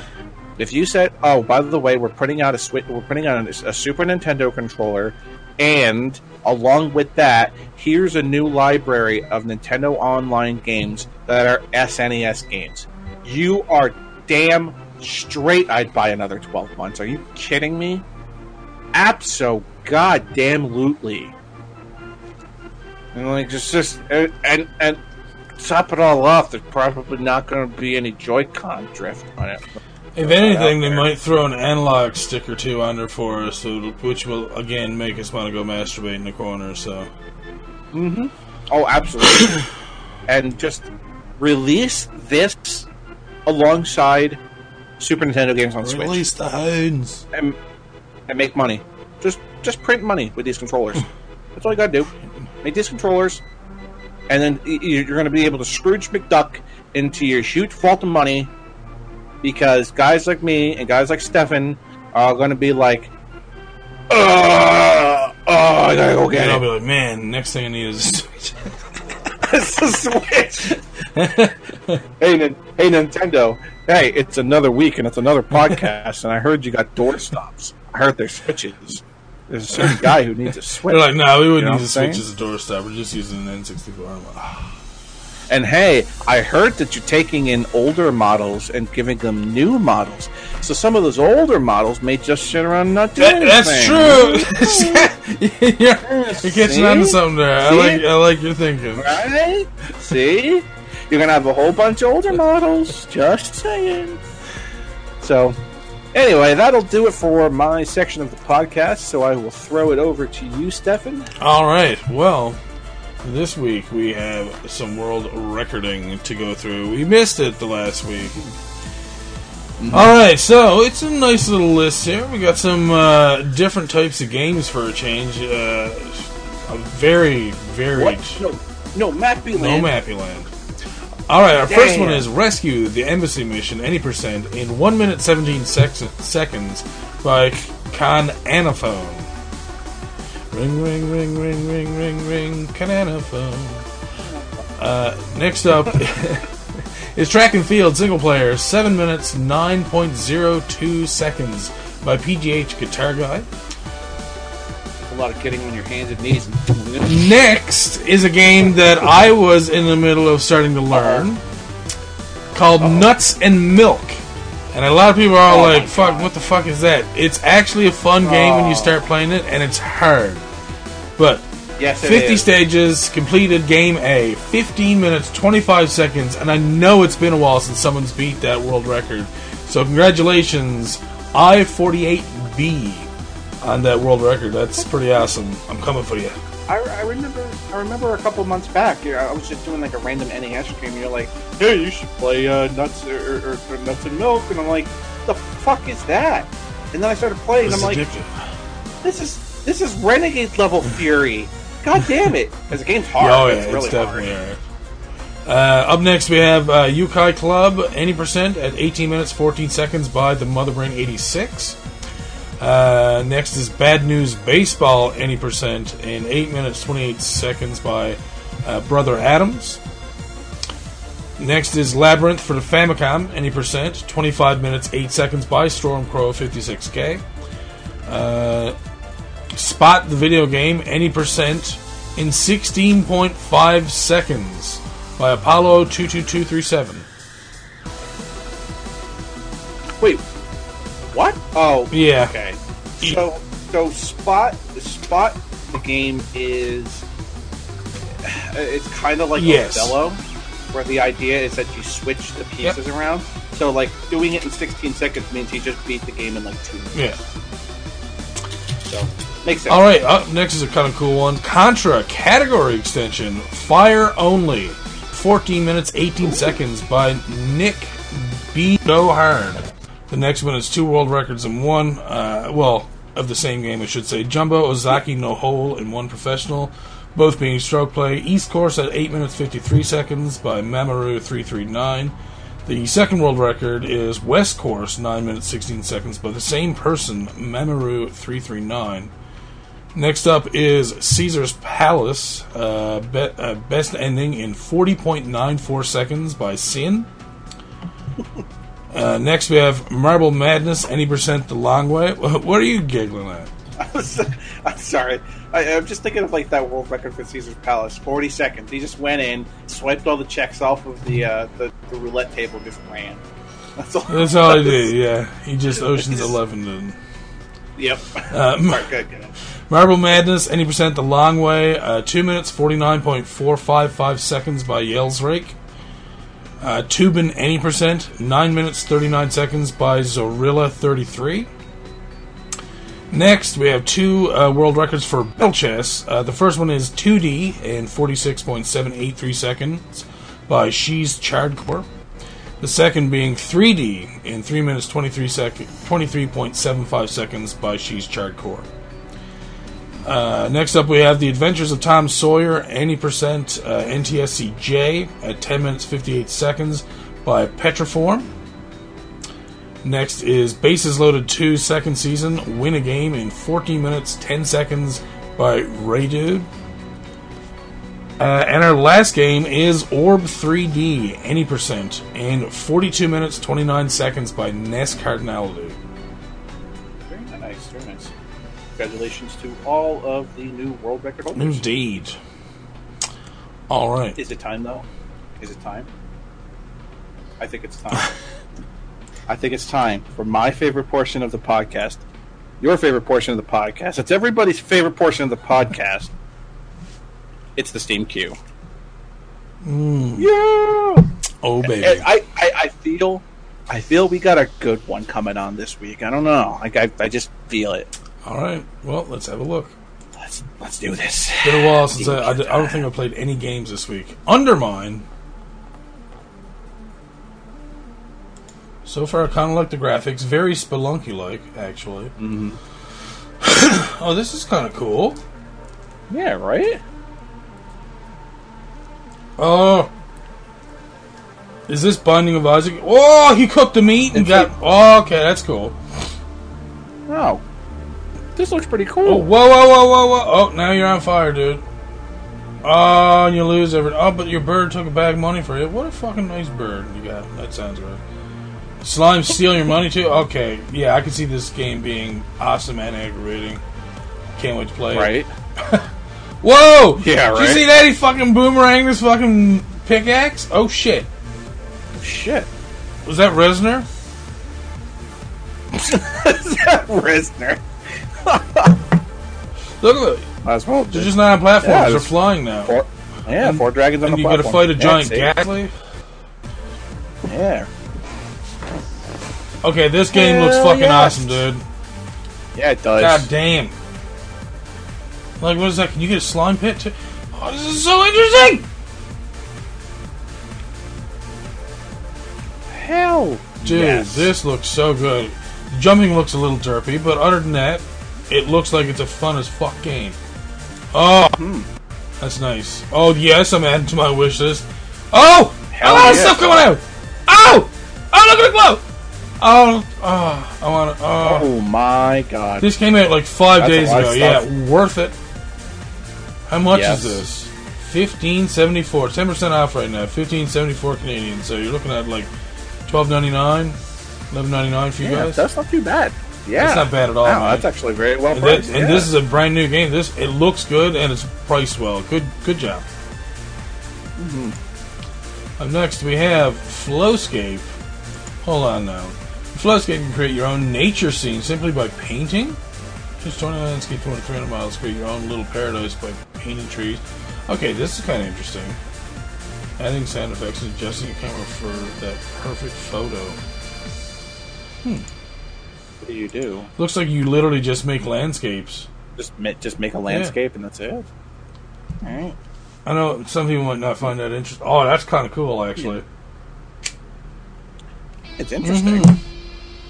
I don't think that's anything that I would particularly do myself. I probably would. I'm a fucking nerd, dude. It definitely looks nice. To me, this looks like awesomeness. This is like a Windows background creator. Pretty much, but I mean, again, it's still fine. Whoa! That's a lot of rabbits, guys. Jesus Christ, Superstar. That's too many deer. Rabbits. What are you gonna? Well, that one was jumbo. Come on now. It looks like my backyard. With like 18 deer just standing around minding their own fucking business and doing whatever the hell they want. It's like my backyard. There's like 1 billion deer in my development, and they just do not give a shit. Okay, that's cool. You can make castles and stuff. Okay. Oh, and a drag. Okay, Scott, this is fucking cool, man. So as I was saying, Flowscape actually looks like something I would play. I like the fact that I could do castles and a dragon and all this other crazy shit. Yeah, that's pretty awesome looking. I really like that. That was pretty cool. All right, so let's go to our next one in queue, and let's hope that the video doesn't fucking shit the bed again. Spyro Reignited Trilogy. I've wanted this as well. We've already talked about this in the yes, we did in the podcast before. So yeah, apparently these guys. Activision are going to be trying to do as many of their games as possible, so we're expecting the Tony Hawk soon. But yeah, I actually enjoyed Spyro, the little bit that I've played of it, so I'd give the trilogy a go. Yep. Anodyne 2, Return to Dust. This just came out, indie RPG exploration platformer. Okay, this is... Oh, so small. Oh, whoa, these are old school looking graphics too. Like PS1 style, but like fast and more distance. Whoa, what? Definitely got some PS1 graphics going on here. He turned... What the fuck? Right? He just turned into a god... What is this? What is this? No! Why would you do that to me? Yeah, well give me the fucking 8-bit shit. I want to know what's going on here, man. And then you go back to PlayStation. I know. Whoa, someone's colon.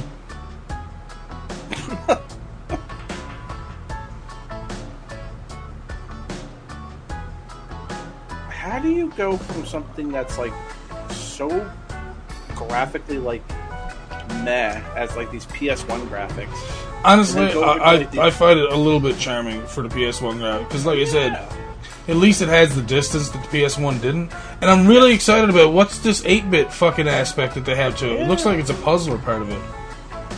That's like Zelda-esque stuff to it. Like yeah, it's kind of interesting, I must say. This is kind of cool. I would definitely, I'm adding this to my wish list for sure. I would definitely play that. Apparently the entire series is on Steam, so, I mean, obviously there's the first one. They've done well enough to doing the second, so. Yeah. Pumpkin Days. Traditional farming RPG, living one of two times while farming, fishing, mining, and much more. Where your quiet life may come to an end if the toxic giant's core is allowed to build its factory. Everyone just jumped on the Stardew Valley train. That's... Yeah. I'm not saying that it doesn't have its own stuff, it doesn't have its own style and everything, but again, My Time with Portia has done a similar thing as well. You know, it's just a lot of people seem to be doing this farming, Harvest Moon, Stardew Valley simulator type thing, so I'm kind of over it. Yep. Well, of other people doing it. I'm not over Stardew Valley and Harvest Moon, by the way. Hey, football! I would probably play this, but the soccer game that I enjoyed the most growing up was for Sega Genesis, so... Then the FIFA games? Yeah, so I've never played any of the FIFA games. What the fuck? What? Did he just do with his leg? There's no way his leg could go like that. Whoa, well, that's Lionel Messi, my dude. He can do fucking anything. Oh, okay. Yeah, that's that guy. That's Messi, man. Yeah, he's messy, man. Look at him. He needs a shower and a haircut. Something. Lionel is his first name, I think. Windows activate. Get. Messi. I was wondering when this Lionel was going to happen. Get the fuck out, man.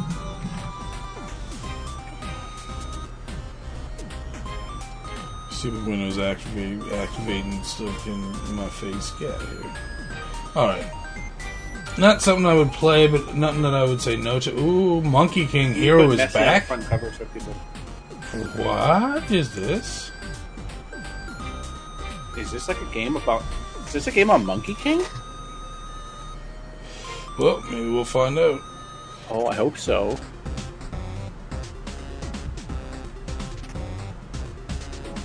Come on, show us game. I want to see. I want to see Sun Wukong. Oh, I don't think it is.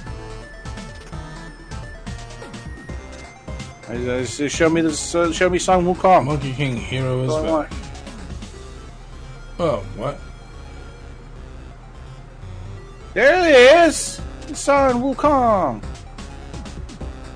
I don't think it's the one I'm thinking of, though.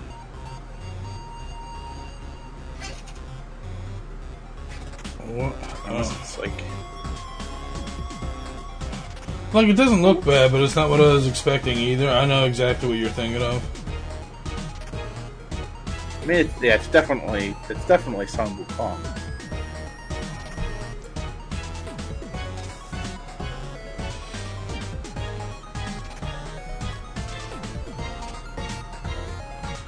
Jesus. Alright. Rockman, please. I'm sorry, Stefan. I really like this. Again, it's one of those things where I'm like, Yeah. I'm not going to ignore it, but I'm not going to add to my wish list. I'm kind of like indifferent about it.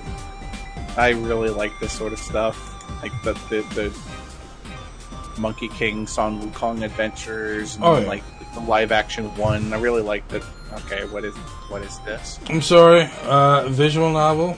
I apologize, but ignore. Oh yeah, no. Vicious Circle, FPS multiplayer. Rooster Teeth games, Circus, but not into FPS games. Raiders of the Lost Island. What the f... Okay. The island's slowly sinking, so you have to like get treasures and like build your boat before it sinks. What is it like like a live-action board game. Kinda, yeah. That's what it seems like. Yeah. Like obviously there's traps and other things that can happen, or you can fight each other. Yeah, it looks like so. I thought this was going to be. Excuse me, guys. Again, I'm not going to ignore it, but I'm not going to add it to my wish list. By the title, I thought it was going to be like an Indiana Jones sort of thing, but I don't think it is. What is this?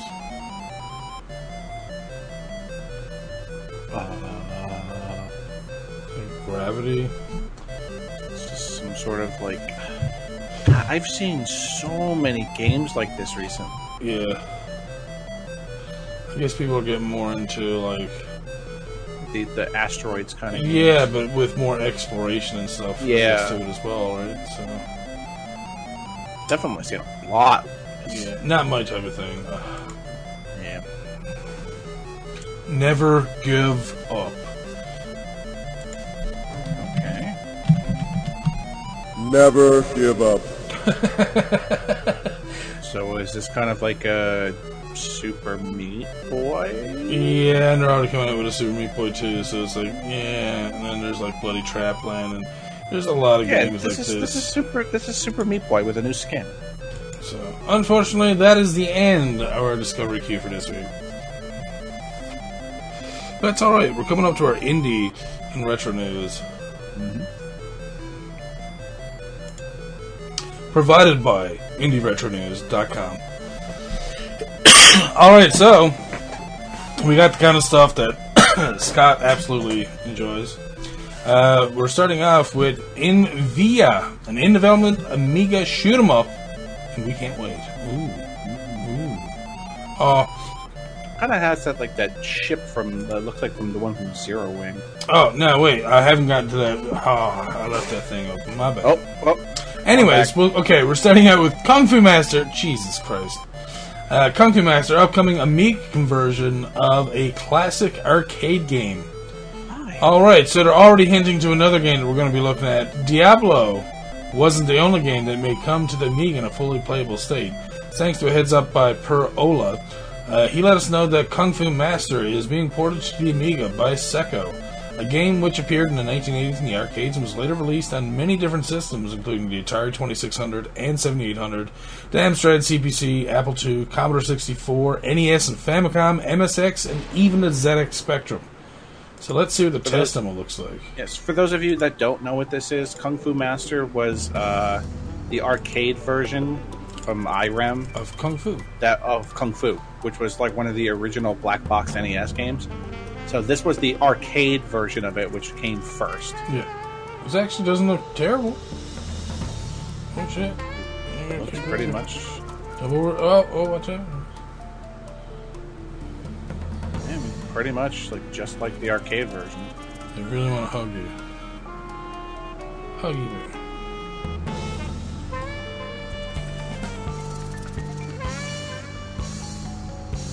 Oh, he didn't take any damage from that move. Well, neither he didn't get that grazed his... cheaty face. That grazed his ankle. According to Al Adden of Amiga France, Kung Fu Master is being written in Blitz Basic. It's a game that was originally released in '84 by IREM Arcade and has been covered on many 8-bit systems. Furthermore, not only is it considered by many as the first real beat-em-up of all-time history, this Amiga version does not only use the assets of the arcade version, but it will be an ongoing project viewable on the EAD forums. So that's kind of cool. It looks like it runs well, and I guess, I don't know if the knife thing was just, it's not programmed in yet or something, but for a test demo, it looked pretty good. It ran fairly fast. Scott? I mean, looked pretty close to the arcade version, so... Yeah. Alright, next up. Here we go. Diablo. Could this hellish classic be coming to the Amiga and as an unofficial port? I have to see it in action. I just skipped it all. That's good stuff right there. Alright.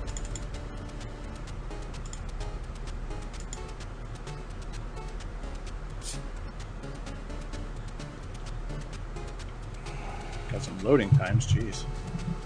This is like the PlayStation. Well, I mean, hey, it's the Amiga. So. Yeah. Well, the PlayStation version had loading exactly the same. It was like hey, like you got spoiled by the PlayStation version, and then you go to play the PC version. You're like, oh man, why does everybody walk so slow? Jesus, it actually looks like it runs pretty good. It doesn't look like it's terrible. Yeah, it looks like it runs as fast as it do on PC. It looks like its frame rate is slightly less than the PC version. But I want to see combat. That's what I want to see. I want to see like how fast combat looks, because that's important. Because well, let's skip ahead. Here we go. The speed of Diablo combat is essential.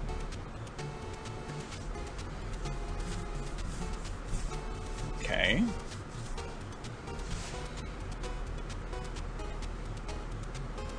Go to your Firebolt spell. Jeez. Why would you go to Staff Recharge? I don't care to see Staff Recharge.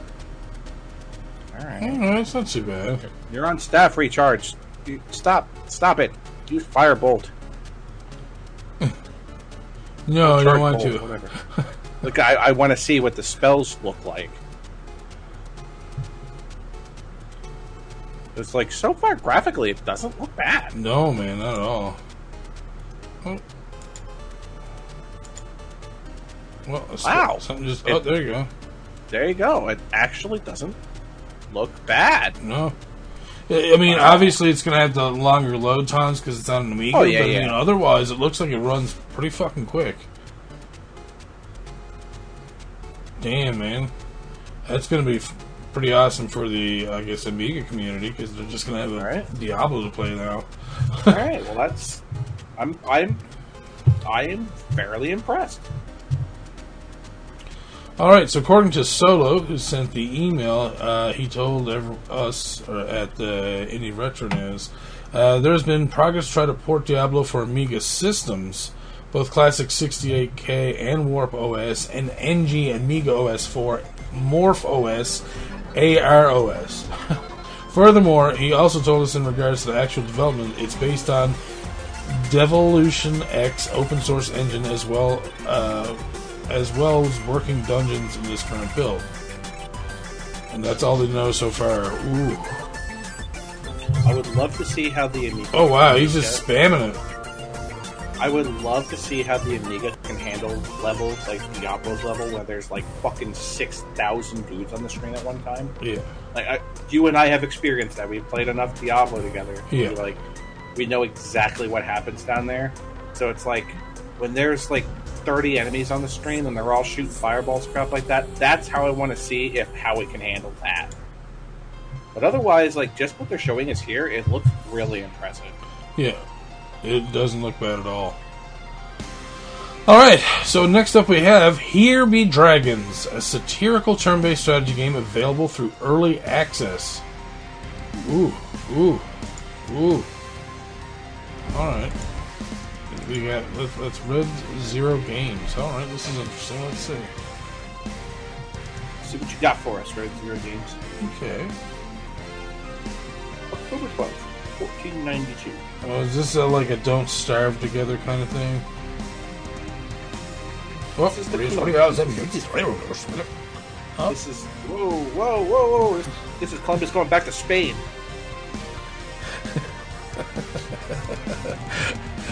Do you like the rewind, guys? Yeah, right. Holy shit! Oh god, you're bombing those mermen. This is what the fuck is going on? Holy shit! Bombing merfolk in the Pacific. So, whoa! What's going on here? Okay, so this is not what I was expecting. Whoa! What is all this with the numbers and such? Oh, this looks pretty... Oh, I can see boobs! I'm sorry. They're game boobs. Get over it. Was that an RPG? That's what it kind of looks like. Was that an RPG? Steam, iOS, and Android. Alright, so... The latest game on Steam, which as of the moment is still in early access, is a satirical turn-based strategy game featuring unique living map graphics where you lead a group of crazed captains and eradicate legendary monsters in order to allow Christopher Columbus the discovery of the New World. If you're looking for a humorous game whereby it's both serious but still tongue-in-cheek, then Here Be Dragons might just be the game for you. It features an original dice activation system to attack enemies, heal your crew, and fleet upgrades. Collectible ink and usable errata to turn the tide of a battle, an ancient living map full of dangerous creatures such as leviathans and krakens, and finally, all of this with inclusive satire, oddballs, and weirdos, traversing your voyage set by the world of the strange and unknown in Here Be Dragons.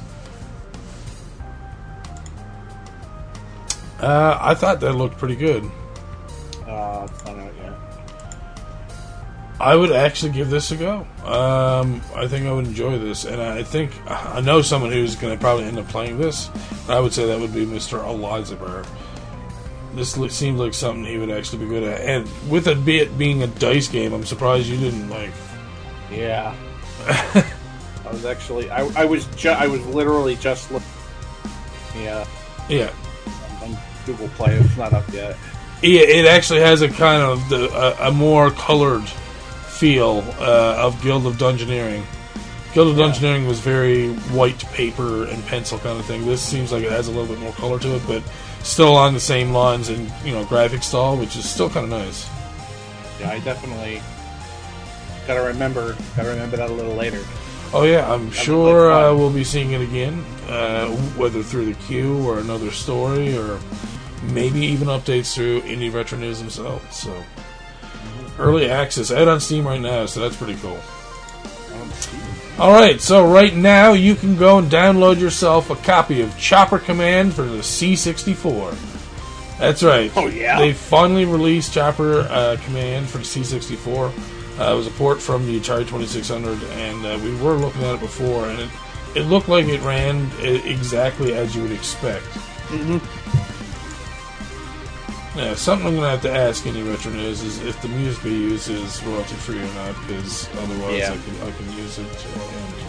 Because they usually have some pretty cool little intros for their videos and stuff.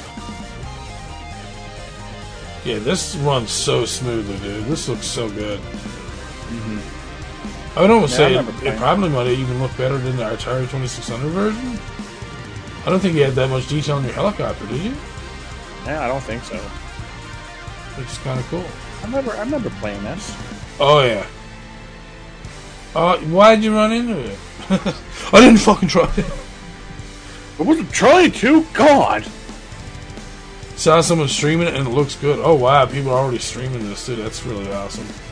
Yeah, the communities behind the really old retro computing systems like that are pretty big. And a lot of these like third-person camel games are like pretty popular. Oh god, yes. Oh wow, there's the old the old ad that they used to have. If you've got the guts, we've got the game. Activision's Chopper Command, video game cartridge for the Atari 2600 entertainment system. Oh, sorry, for the Atari 2600 video computer system. It's got high-speed, fast-firing choppers, long-range radar, truck convoys, and plenty of shoot-'em-up, gut-busting, dog-fighting action. Question is, mister, what have you got? Activision, we put you in the game. Oh, that was fun. They really could hire you, John. Dude, I'll do it. Alright. This I was very interested in looking at. Melisambra, Eye Candy NES titled, announced by 4 MHz. This looks fucking nice. I didn't look to see. There is no video. There's the screenshots. It looks really nice. Gorgeous. It looks like it's platformer based, so it's probably going to be awesome. 4 MHz has been one of the favorite Amstrad publishers, releasing fabulous games such as Operation Alexander and even The Lost Treasure of... Oh god. Oh my god, that fucking word right there. Quamtama. Sadly, however, a game we previously thought was coming to the Amstrad isn't, as thanks to a heads up on our Twitter feed, the rather eye-opening Malissambra has been actually announced as coming to the NES. Yes, that's right, one of our most eagerly awaited Amstrad games will now be releasing on the NES, complete with high-quality detail, fabulous sound, and hopefully, as you put it, as an NES masterpiece. It looks like one. Yeah. I mean, like visually, it looks beautiful. It really does. I love the colors, the backgrounds. Like you're giving good depth to the game. Even just like the treasure box gives me like a nostalgic feel. Right, it gives me like that. Man, it does look like an Iron Sword treasure box. Right, what's in it? I don't know. Am I gonna do boots? I don't know. As noted by the description, Malissambra is a new video game development by the 4 MHz team for the NES video game console. Set in legends and fairy tales, it presents an epic adventure with an exciting story where nothing is what it seems. Ooh, sounds very Little Nemo. An ambitious project programmed in C and assembler, carefully designed to be published in digital format and cartridge. It is being developed by a team of greats such as Javier Garcia Navarro, Daniel Salaman, Rafa Castillo, and Juan Esteban Olmo. And McLean. And McLean. Alright, so, yeah, very, very much looking forward to new updates on this. Looking forward to a possible Kickstarter or something. I want to see this in actual cartridge form, please. They are doing a cartridge form. Oh, is it on their site? I actually went to their site and they are going to be doing an NES cartridge for it. Yay! Oh my god! Oh, look at that! It looks like a real ad for it too. Like you'd seen it. Oh, I know, right? Oh, guys! Looks really good. Oh my god, man! Oh, it's actually releasing for the NES. Yeah. This period. Okay. So cool. Yeah. All right. So, in a beautiful distant realm, the celebration of a royal wedding between Astrid, the princess of the kingdom, and Piero, a young magician's apprentice, is truncated by the eruption of Malissambra, a sorcerer who resents the king for condemning him to exile long ago because of his perfidious advice. Jesus, someone really put they went to a dictionary and a thesaurus and they're like, we're fucking making this fucking... Anyways, Malissambra turned everyone present into a toad except Piero, who managed to repel the spell with his lush magician's apprentice wand. Excuse me, lush? And kidnapped Astrid as revenge for so many years of penance and exile. Piero could not leave things like this, so he set about desperately looking for a way to recover his beloved. Oh, and they're actually doing NTSC and PAL versions. Mm-hmm. Good job, guys. That's awesome. Yeah, it looks they do have some gameplay on YouTube. Looks really good. What? I mean, you get like screen flicker because they're just showing it directly off like a CRTV. But yeah. I'm gonna wait for an official trailer because yeah. Oh man. Okay, so let's move forward. Mm-hmm. Wonder Girl in Monster Place. An updated Amiga game teased by Moya. Alright, let's just have a look at the video here first.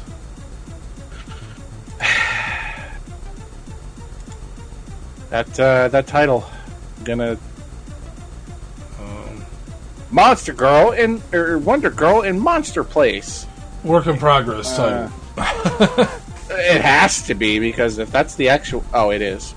It actually does say work in progress title. Yeah. Fair enough. Fair enough. Are they gonna...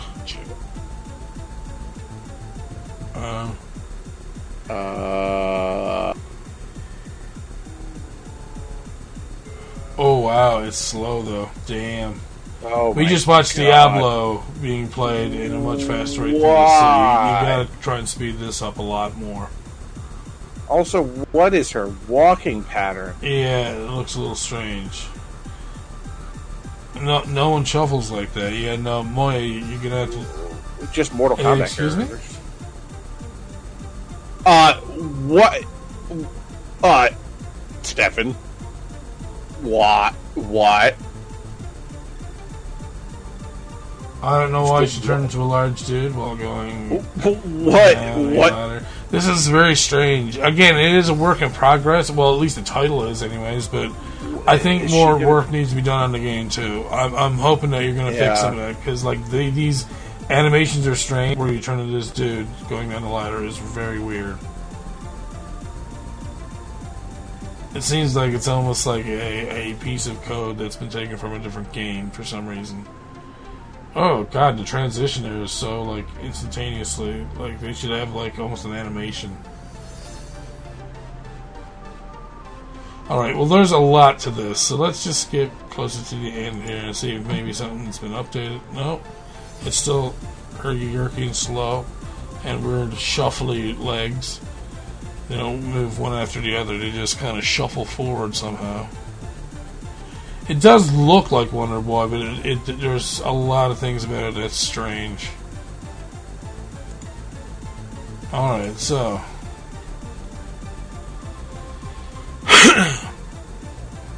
It's an action platformer developed using Backbone and stars a character resembling Jill of the Jungle, which pits you against multiple enemies, including sword-wielding skeleton foes. According to Moya, she wanted her character to be someone who she could cosplay to help promote the game, hence being blonde and green and resemblance above. When it comes to the actual game, however, although it was developed using Backbone, which suffers really badly in performance, currently there's a lack of music and sound. We can tell Moya and Friend have put a lot of effort into the early tease. That is true. Don't get me wrong, the enemies look good, and like the backgrounds and the levels look good. It's just like it needs some refining. Which is, I guess, what they're saying as well. So maybe they need to switch their engines over. That's what I would suggest more than anything else.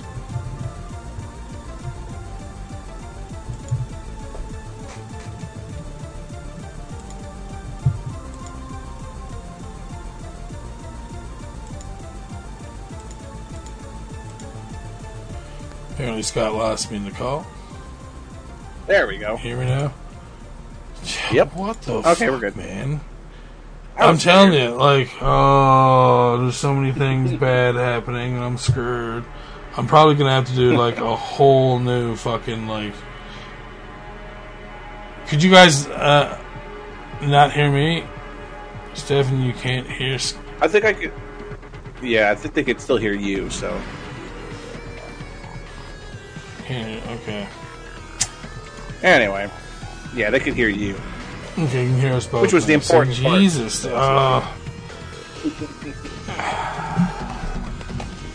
Anyways, yeah, I think a lot needs to be done to make this game more refined. So I think they're on a good start, but I think they're going to have to change their engines. Because Backbone, if it suffers in performance, then that's why we're getting that slowness. And maybe they're even limited on being able to make a walk animation because of that. So, right, which is...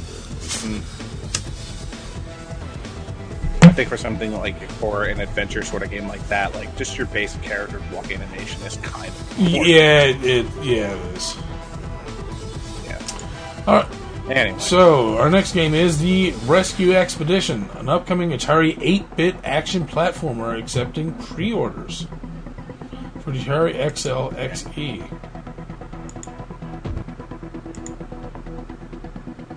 Take a look.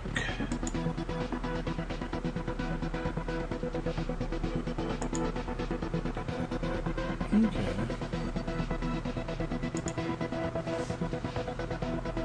Rescue Expedition. Oh, good. It gives you some tips and stuff at the very start. That's also good.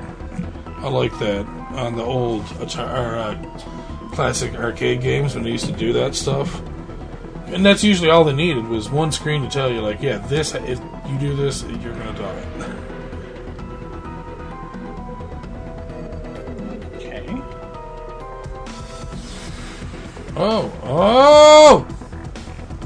Oh, cool.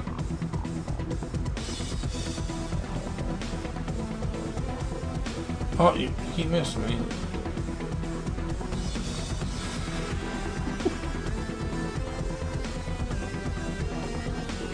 Well, haven't you ever played Pitfall before? You know what? This is actually kind of cool. I'm not gonna lie. I'm liking this. Oh, what? Can you get up on the ledge? No. You go, fucking Spider-Man that shit, man. Oh, you just went through the platform. You didn't even care, did you? Watch out for spikes! Oh, I knew it. You were gonna get it, man.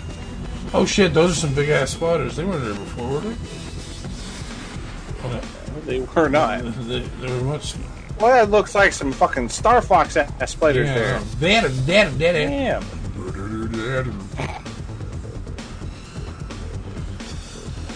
Boy, you going to So far, this is actually kind of cool looking. Yeah, I'm kind of interested in the next screen. Let's go. No, who cares about that one? Oh god, so red. Oh god, why is it so like bloody down there? What's going on? It's like fog. Holy fog.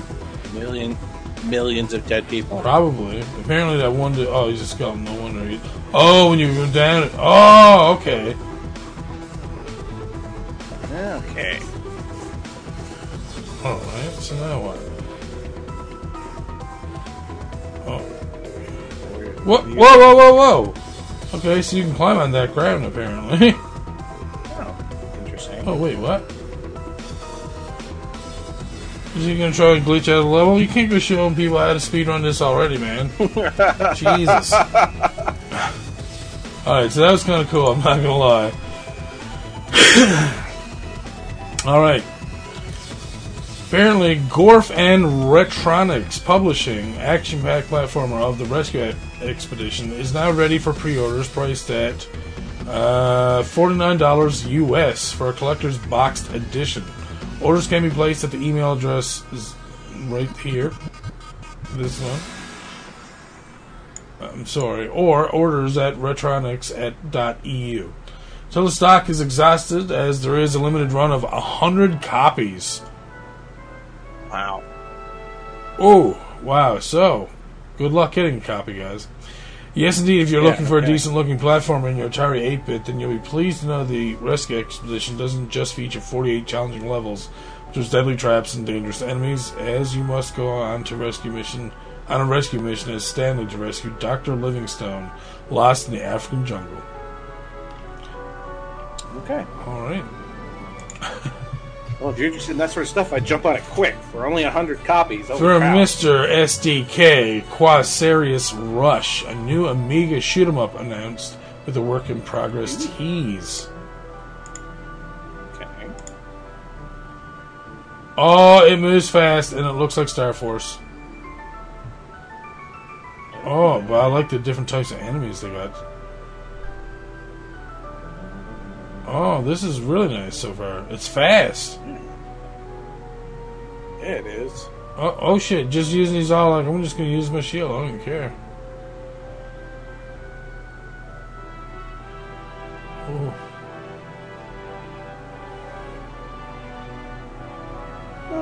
It's Xevious sort of stuff there. Oh shit. Don't get hit by the Xevious platform. Apparently, yeah, you don't want to get those things that look are indestructible. Oh god, popcorn! Oh, it's so buttery. That's that fucking cinema style butter that they're putting on there.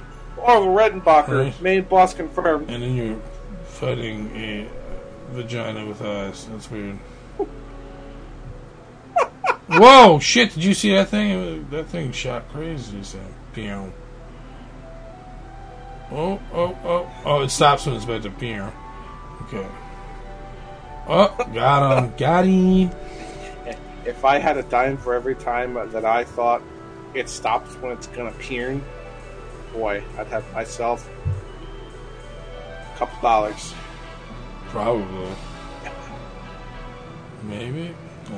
I don't know about your sexual escapades, sir. Invia and Geometrical Blast are just two of the shoot-'em-ups that we previously announced is coming to the Amiga near you at some point in the near future. But now, after heads up by Perola, another Amiga game has appeared and is a work in progress, and that's Rafael Lima's Quasarius Rush, a top-scrolling shoot-'em-up that has been shown off in this latest footage, giving us an early glimpse at the first level. According to the creator, he is trying to get a vibe of some of his old favorite 8-bit games while taking inspirations from Star Force and compile games with a more complex score system. Furthermore, although the teaser is just a level 1 work in progress and doesn't have music or sound effects, it's only 40% done, he's hoping to release the game as a digital commercial game with support for basic OCS, ECS 1 megabit Amigas running at 50 FPS with no slowdowns. Pretty good. Jeez, and there's a link there for Mr. Scott if he wants to go and check that out. But honestly, that looked like it ran fast. It reminded me of Star Force, but was different enough to not be Star Force, which is good. Because that means you have your own little system of how you want things to go, so that's pretty cool. I like it. Yep. And cool looking shield system, too. Yeah. Mars, a new C64 game from Sputnik World. A mission to Mars. Alright, so looks like you actually control... Oh, it's such a small picture. C64 owners, you might have felt a little bit left out today with all the Amiga and C16 plus 4 news going on, but worry not. As thanks to a heads up from Cytronic Software, Jesus, those guys are just pooping out games. They have announced a brand new game coming to the C64 called Mars. It's time for the C64 to shine, as in this upcoming game from Sputnik World, set 50 years after man first set foot on the moon, you must take a bold new leap to visit the big red planet, the planet Mars. According to the game description, you are the mission commander and you have 8 of the best international space engineers in your crew. It's up to you to keep the health of your crew as stable as possible during the mission to the mighty red planet.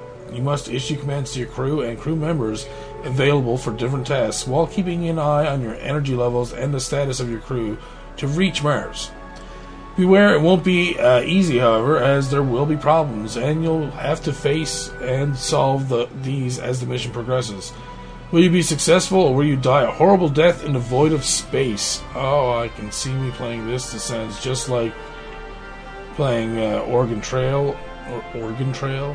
Either of those are good. Oh, they have all kinds of digital download, a budget disc edition, premium disc edition, and a collector's edition. Glossy box with full color artwork on all sides. The box contains the game disc, instruction manual, artwork poster, badge, keyring, and more bonus goodies. That sounds fucking awesome. It does. I got a badge. I need a C64 now as well. I need everything. Oh man. Well, anyways. Alpha Ray, a fabulous shoot 'em up for the Commodore C16 and 64K, and the Plus 4. So this is what they were probably talking about earlier. You're playing with my heart. I know. We just keep like talking to SDK about shoot 'em ups, and he's all like, "My God, my wiener hurts." Stop. Ooh.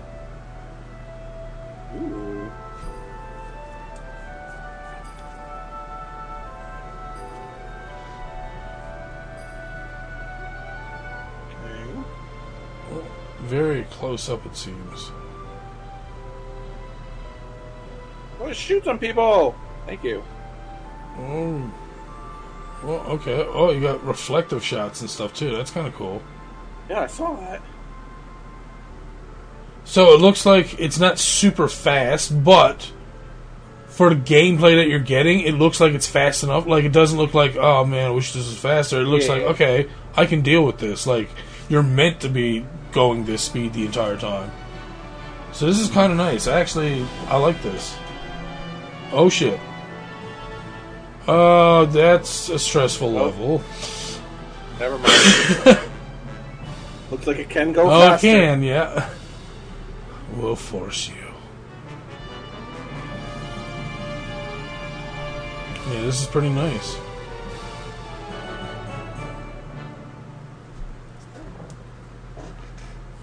Shoot him, sounds like laser beam. Dog heads floating in space. More like gerbils or something, I don't know. Oh, I thought they were going to get boss there. Yeah, so, oh, here we go. Shoot the core. Yeah, it's more than just the core. So that looks pretty damn good. Not gonna lie, that looks really nice. So it features high quality graphics, smooth frame rates, and nostalgic scrolling action trip to that of R-Type. Again, I guess for this system it was fast, but again, like I said, like it didn't force you to go too fast. Like you didn't feel like you had to zip everywhere around the screen all the time. Like, but the gameplay was fast enough that like you didn't feel like you were slow. I don't know if that makes sense. Anyways, Alpha Ray was created by Stefan Mader with additional coding by D. Graphics by K. Robert, additional graphics by M. Rayner, and music by D. and Ronnie. It's a game that if you're looking for a fabulous game to show off to your friends in the Commodore C16 plus 64K or the plus 4, then Alpha Ray is the game to be played. What a great achievement by Stefan Mader and team. My hat's off to you guys for a stokingly good game. Stonkingly. Yeah, that looks pretty good, I'm not gonna lie. I like this little cover, like the start of the game right here. It looks so nice. Right? Yes, it does. You sound so low, Scott. That's that relaxed Scott we got there. Yeah, because, I'm just... Oh, no, here, yeah. Now we're back to this game that I was trying to show earlier, Invia, an in-development Amiga shoot-'em-up. All about the shoot-'em-ups today. Apparently, it's Scott's day of, like, shoot-'em-ups.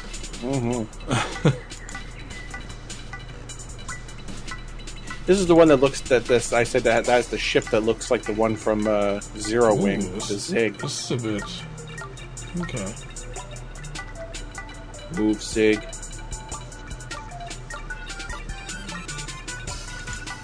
You know what you're doing. Ah, that's really good. I'm loving this. This is nice. Yeah, see, I love that we get the... Whoa! Okay, that's a cool little power-up. That's a little different. Oh, yeah, right? What's that one? Oh, you got it. Oh, it's the same thing.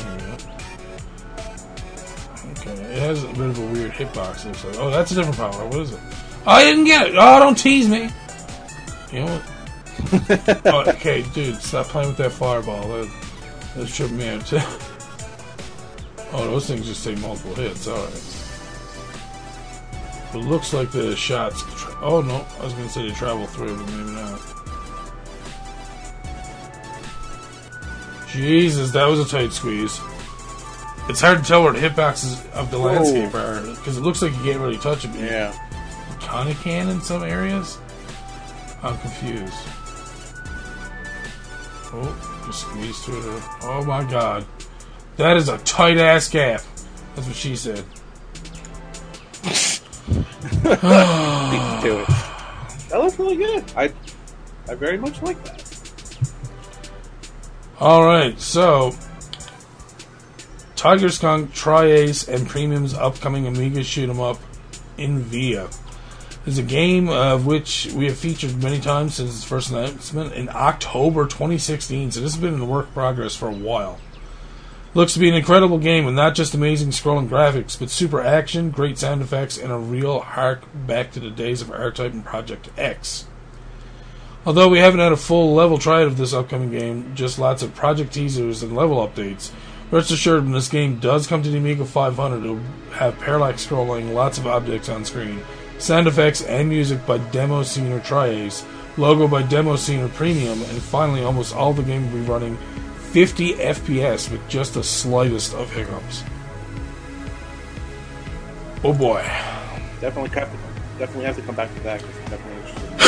Alright, so as most of you are aware, there are different ways to create Amiga games, either through Amos, Blitz Basic, Red Pill, or through the rather lackluster Backbone. One such engine is making its presence known, and that's Eroc's upcoming Scorpion engine.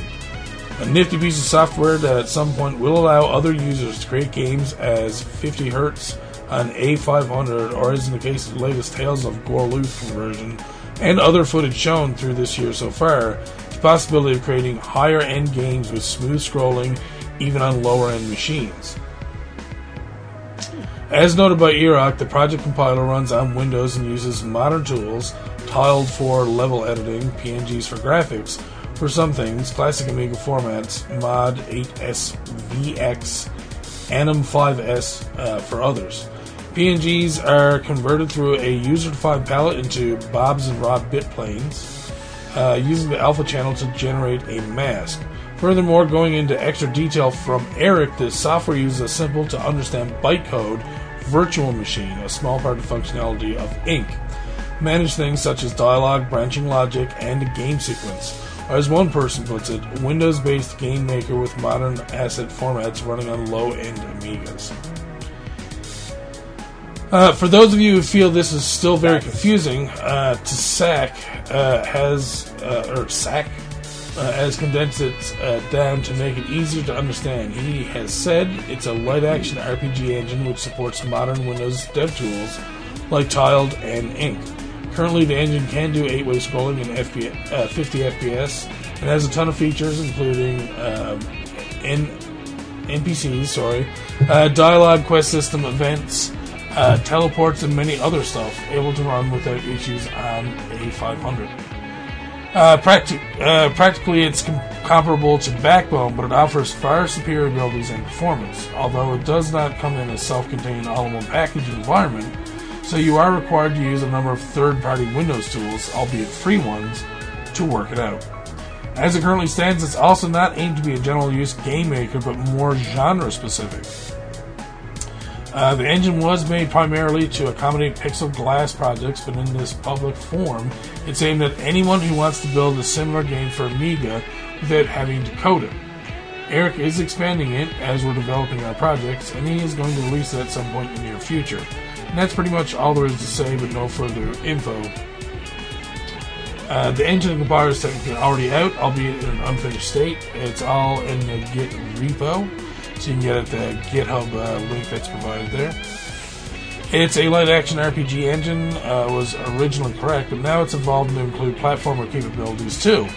Example, the Alex Kidd demo. It is capable of visual novels, example, the Phoenix Wright demo, and in future it may be capable of handling shoot-em-ups and single racers. I haven't done performance testing on the TOG test. It's an EHB game that was never designed with stock A500 in mind, so it may not run that well on an A500 during intense combat scenes. It's also likely to require 2 megabyte chip, so I'm not sure if that needs to be in the article. I'm just trying to manage expectations, and that comes directly from Iraq. So it looks like it's a pretty, it is a decent engine, and we'll just check out the Alex Kidd demo here real quick, because it looks like we can, see, like, this looks like it actually runs fast. Yeah, this looks like Alex Kidd, exactly what you would expect. Yep. And so that's pretty cool. That means that, you can obviously have faster Amiga games, and that's something that's, I guess, very noteworthy. It means that the Amiga has a chance to grow. So that's pretty cool. I might have to go check that out just to see what the Zelda is. Yeah, is. why not, man? Up next we have Blimpgeddon. Sorry. A ZX Spectrum game by Ultra Narwhal is coming to the Amiga.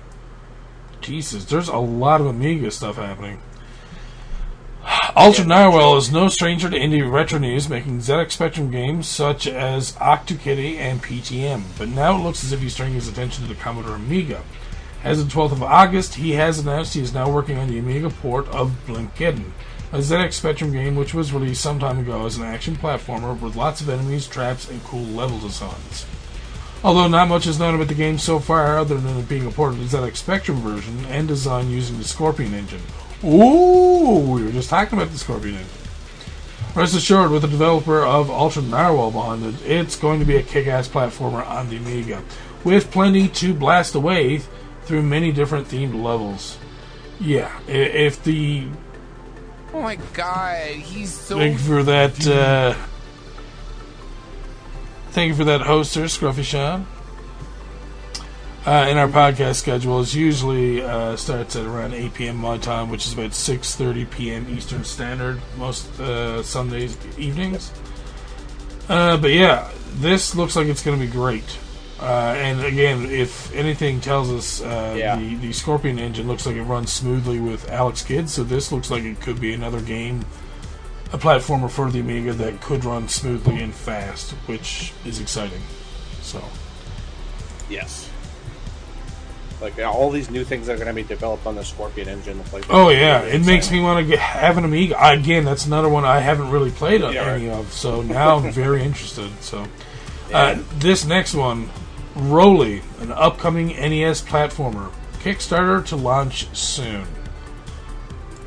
We get a mini trailer. I am fine with that. Give me, please.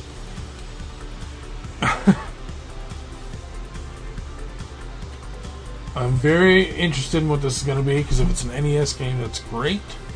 It runs fast. Looks like hitboxes are good. Oh, yeah. Good animation. Oh, that's kind of cool. Oh! Using the morph ball stuff. See, no one really does anything with that kind of stuff. Yeah, beat me to it. Oh, wait, so what is the purple guy? What can he do that's different? Oh, shit. Oh, shit.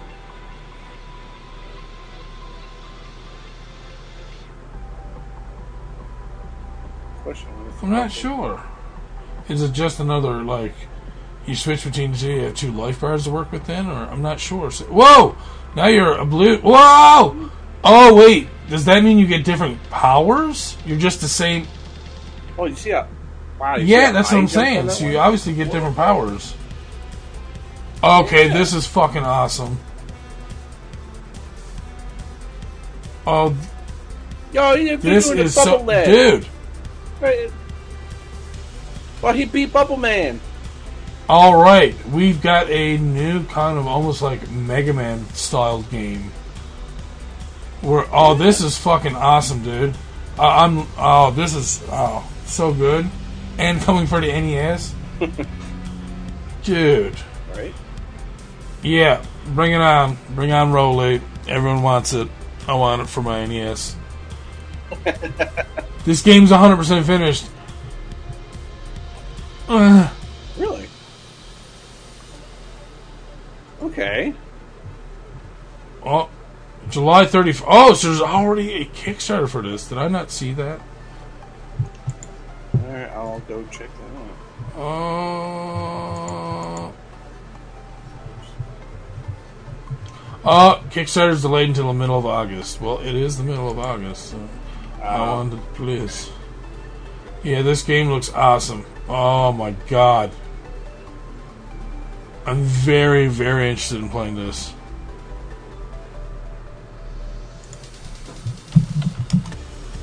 Two-player and 15 stages. Oh boy. Alright, so, as I said, this game looks fantastic.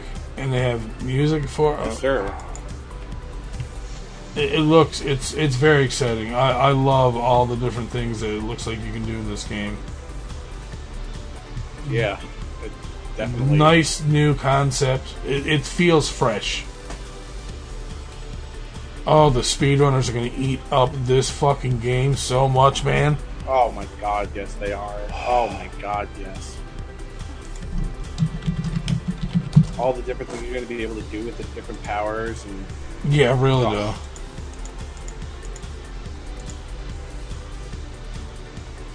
Yeah, definitely. Alright, so okay, we gotta keep going. I'm sorry. Yeah. Alright, so we're going to the indie game website. Here we have Scourgebringer. These are the people that I'm pretty sure is it this game? Didn't we do?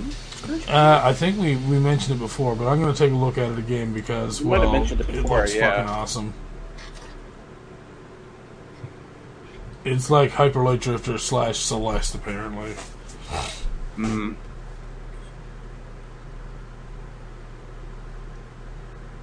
Oh, yeah, this... Oh, God. Yeah, this game looks so good. Yeah, we did look at this, but... Yes, it does. Oh my lord, man!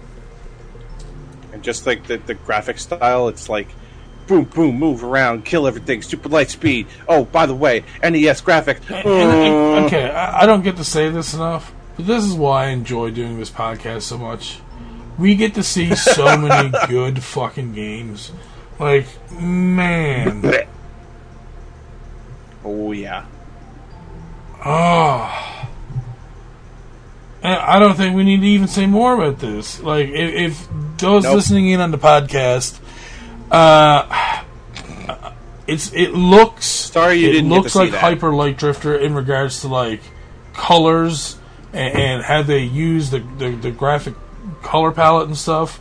It has a feel of Celeste, but it also has the gameplay of something almost like Bleed. It's... Oh, man. Like Dead Cell. Or it's like 8-bit Dead Cells. So good. Kind of. Go check out the trailer. You will not be disappointed. And see, and that's what we're all about over here at the Retro Indie Pixels podcast. Art style is absolutely amazing. Just that rapid style combat like that in like an 8-bit style is just like, oh, it's so good. So, here is Eastward, a post-apocalyptic pixel version of The Last of Us for the Nintendo Switch.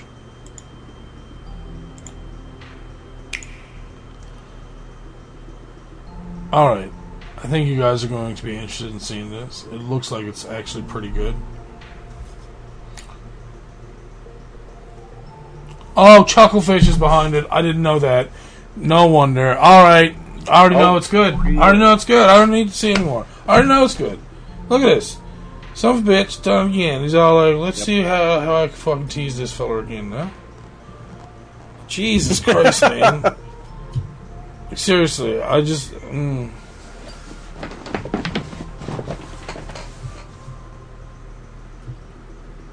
This looks good. I love everything I'm seeing right now.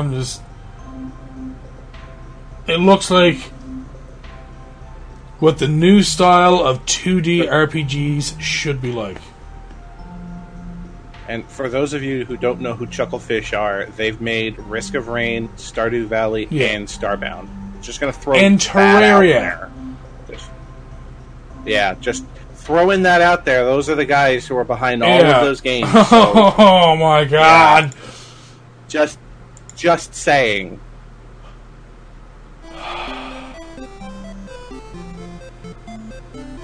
You sure about that? I'm pretty sure Chucklefish is behind Stardew, if I'm not mistaken, Steve.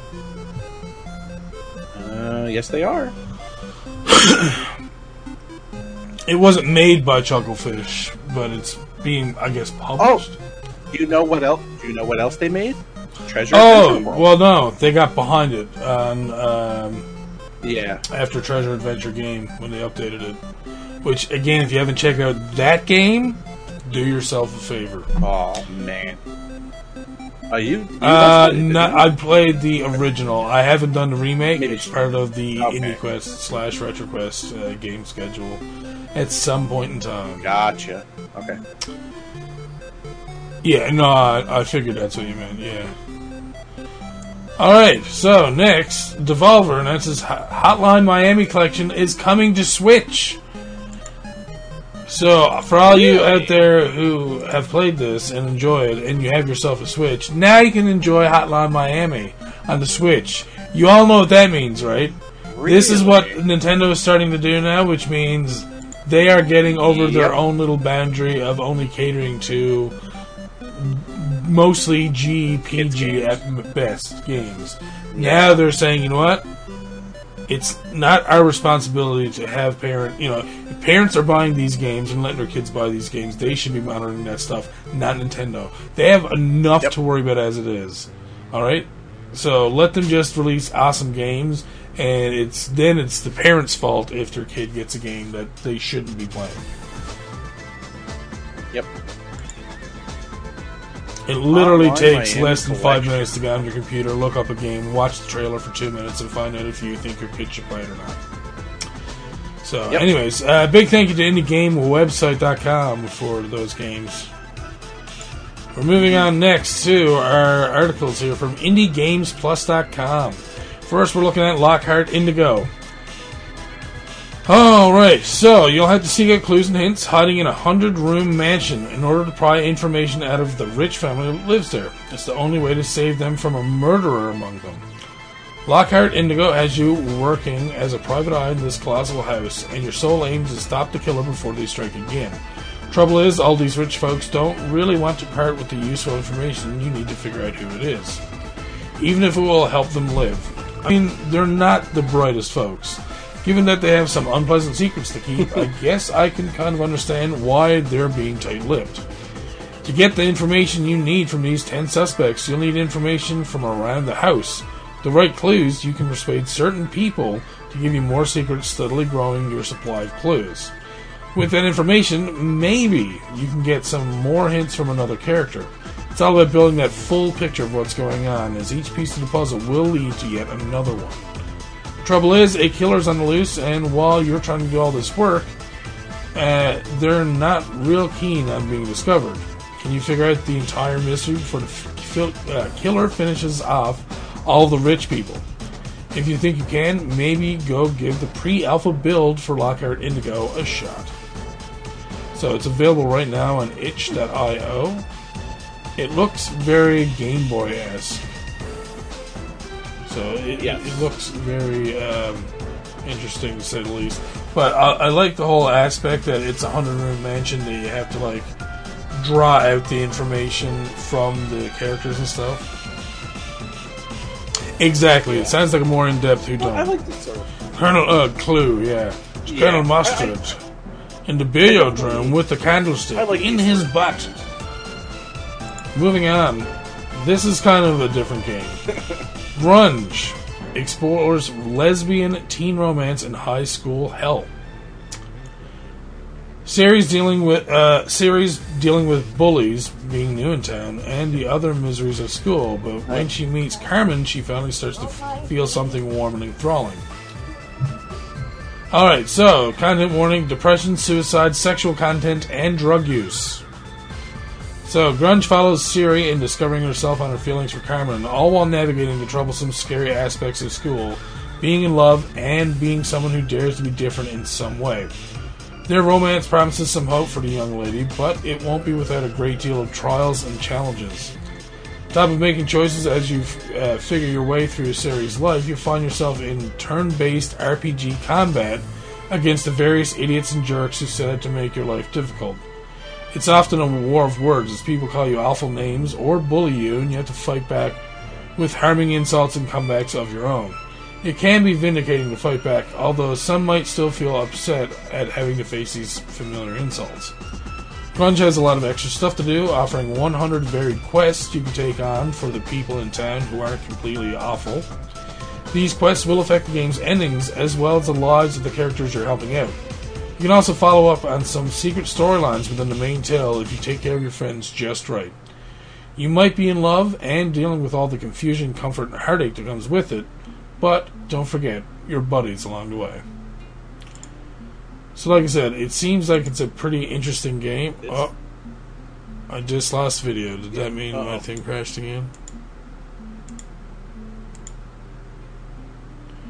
Let me just refresh my chat here. Yeah, okay, it's still there. It was just Twitch that crashed on me for a second. Jesus, man. Having a lot of good things happening tonight.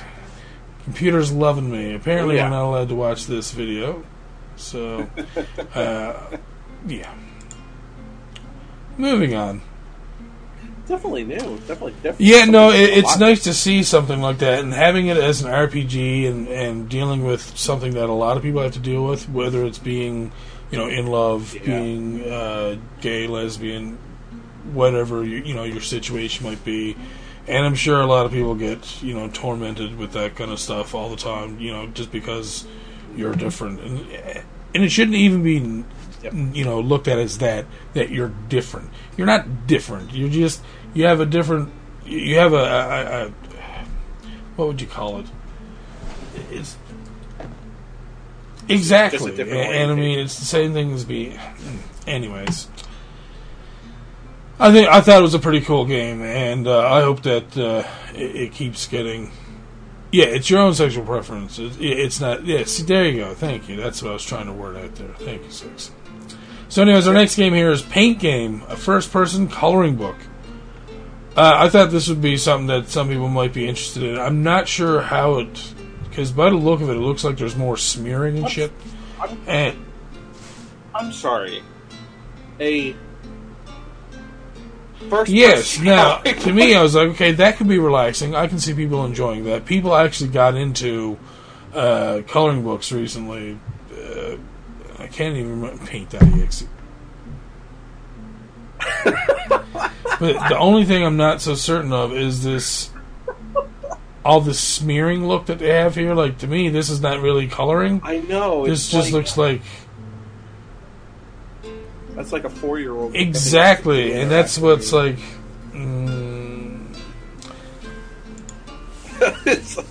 It could look nice, but the problem is that the look at this. screenshots that they're showing of us of...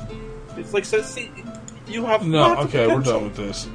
You really do. Now, Alright, so we talked about this before. Bite the bullet. We're going to watch this trailer again because, quite honestly, I can't wait for Megacat to bring this out. Oh, God, yes. This game looks so cool. It's definitely good. Yeah. Is it an update trailer? I don't know, actually. I didn't even read if that's what the case was. I was just more interested in watching the fucking trailer again. Okay. It really does. Man, so they make a lot of great games. Again, if you guys haven't checked out Megacat Studios, do yourself a favor, man. Again, they do physical releases for old systems most times. So if this isn't coming out for like the Super Nintendo or something like that, I'd be surprised. Anyways, Fuzz, the charming Pico 8 remake of Fez. So, many of you probably already heard of Fez before. Well, Fuzz is a tiny, cheerful fan adventure based on Fez, once again having to shift a 2D world through its hidden third dimensions to find secrets. Fuzz casts you out into a seemingly straightforward 2D land, but with a few button presses, you can turn the landscape through 4 different sides that simulate its fleshed out 3-dimensional depth. You're looking for missing cubes as you turn the world, and these can be hidden in some surprisingly devious ways. This fan-made Pico 8 vision of the game isn't quite as complex as the game that inspired it, but it can still leave you scratching your head across its 8 areas. You'll need to do all of them in one sitting, though, as the game doesn't have a save system. It's honestly an impressive little homage to Fez and offers a pleasant excursion for those who crave more of Fez's uniquely mind-crushing puzzles. Thinking in 3D space that is presented in 2 dimensions is a neat trick, and Fuzz does a solid job capturing that challenging puzzle solving that comes out of it. And apparently it's now available for free on itch.io, so if you want to try it out, go give it a go. And also, if you are interested in trying out Fez, it's free right now on Epic Games Store. So if you want to try both for free, you got both of them going for you. So there you go. Then you can compare the two. Alright, so this was from last Tuesday, the Trailer Tuesday, Reign of the Fallen Damsel. Alright. Alright, so apparently they have a bunch of different trailers, so we're going to try and check out some of these here. First is Escape from the Universe for the Nintendo Switch. Stop your little snaps, Nintendo. Whoa, whoa! Jesus, alright. Oh my god, he's so deep. Thank you for that D post there, Iron Torch. Escape from the Universe. Okay, can we see? Oh, okay. Whoa, whoa, whoa. Okay, whoa, whoa, whoa. Okay, let's go back. First of all, we have a classic shoot 'em up style here. And then you have this, like, almost top view contra stall that they have there. This is... Okay, so they almost have, like, you could do that Macross for the NES Famicom. You can change the stall of your ship to go either faster or slower. So that's kind of cool. Yeah. Procedurally generated... Oh, wow. Oh, wow. Yeah. Alright, so this was not what I was expecting. This is the shoot 'em up episode, apparently. Holy crap, yeah, man. No kidding. And, like, they're all good shoot 'em ups so far. Yeah. So, I mean, wow. Available now. So yeah, you can grab this game right now at the eShop. Next up, we have Damsel for Nintendo Switch and Xbox One.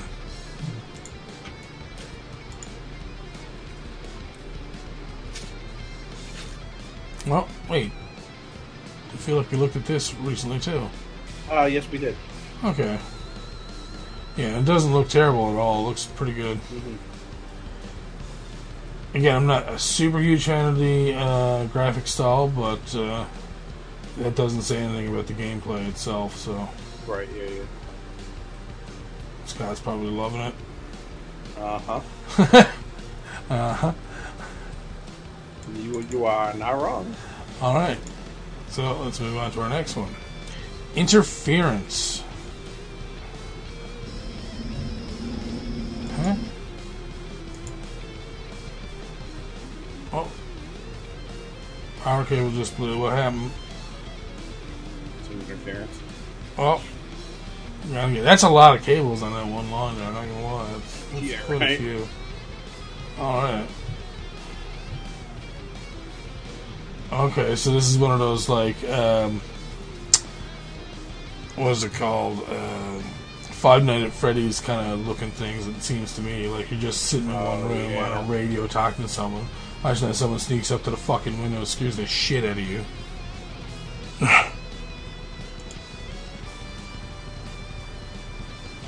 Yeah, see, look at this. Oh, no. I'm okay. No thanks. Nope. We don't need any more Five Nights at Freddy's bullshit. Scott's all like, because no, you're sitting right in the middle. Yeah, okay. Let's do a word search. That's what I want to do. Right, Meanwhile, Scott's just like, I'm not saving no one. Nope.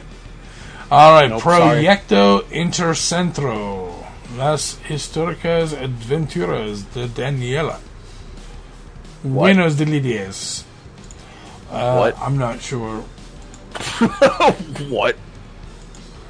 No, I did not mean to do that. I meant to fucking supersize me. Come on, man. Okay, there's Daniela, and there's Lolo, the bird thing. Can we get into gameplay, please? Google Maps. What the?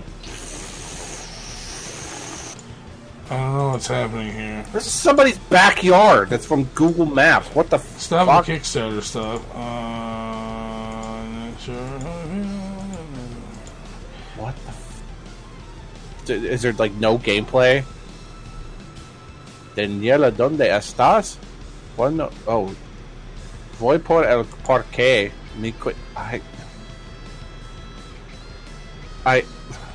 What the fuck is going on? Okay. Parque. Parque. Fallen Angel Alpha Trailer. Like nothing else is said. Like we already seen Emma Lost in Memories. yes. Alright, so it looks like, well, one, Fallen Angel Alpha Trailer, it looks like it could be alright.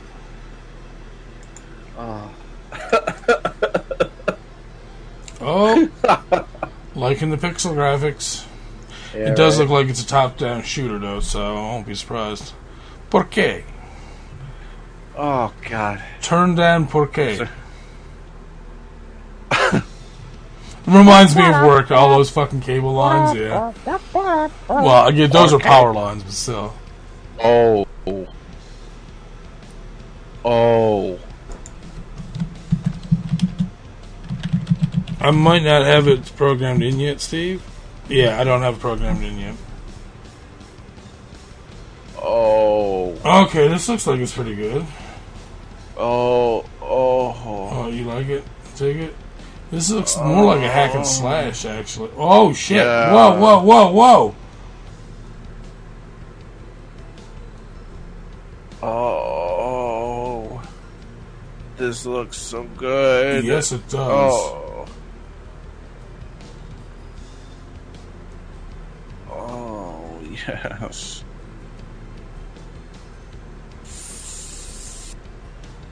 Oh, hell yeah. Right? Oh, okay. So, guys, Fallen Demon. Or Fallen Angel, sorry. Hell yes. Okay.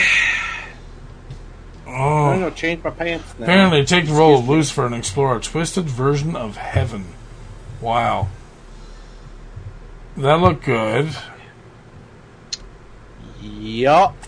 Alright, up next we have Moonrise Fall, a hidden world trailer.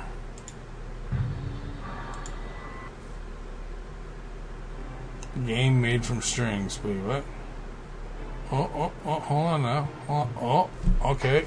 Okay, we got some pixel deliciousness. Keep giving it to me. The Wayne family is dead. Top down Devil May Cry. They fell off a cliff.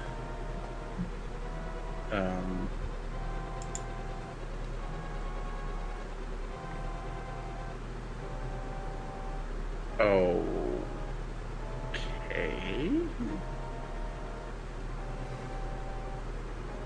I don't understand what's happening.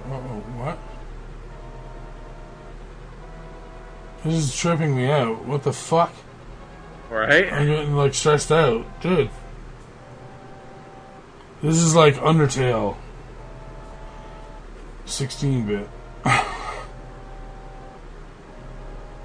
not gonna lie, it has me enthralled on what's gonna happen here. Yeah. I'm like... Oh. Okay. Oh no. That's not what that picture was supposed to be.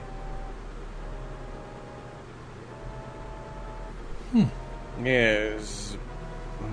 Okay. Okay. Obviously it has some puzzle aspects to it.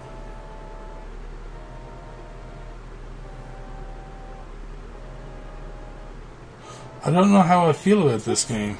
I know. Because there's like puzzle aspects to it that's like, man, looks really interesting.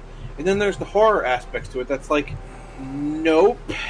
And I really like the art style. The art style is fantastic. Why do you walk so slow?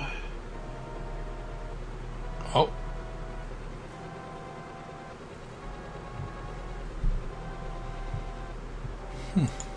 Okay.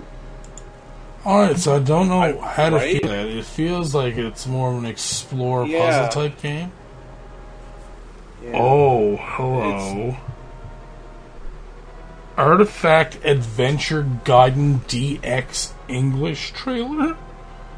And then you give me that as a thumbnail? Oh, who are you and what have you did with my heart? Okay. No, please don't lie to me. No. Oh, it's nothing like now. that. That looks like ish. But that's different. I was expecting that this was the whole game, was just that fighting thing, that you just do that kind of shit over and over. But this is different. I like this. This is kind of different. So this kind of reminds me of like a 16-bit Tales of Destiny. Anybody else like see what I'm saying? I don't play many Tales of games, but this is kind of neat. Yeah. Where you have like the RPG top down, but then like the combat is the 2D. The 2D side scrolling. Yo. Oh, this is pretty cool, dude. Yeah, I haven't played any of the Tales of games yet, I don't think. Alright, so this does look good, though. I'm not gonna lie. It looks really nice. Oh, that GIF at the end. What is it? Artifact Adventure Gaiden DX. And it looks like our last game is Wallachia, Reign of Dracula. Ooh. What does that mean? I don't know. Is it Castlevania-esque? Is it pixely delicious? We won't know until it shows us. Okay, enough with the fucking words. Let's get to the plays. This.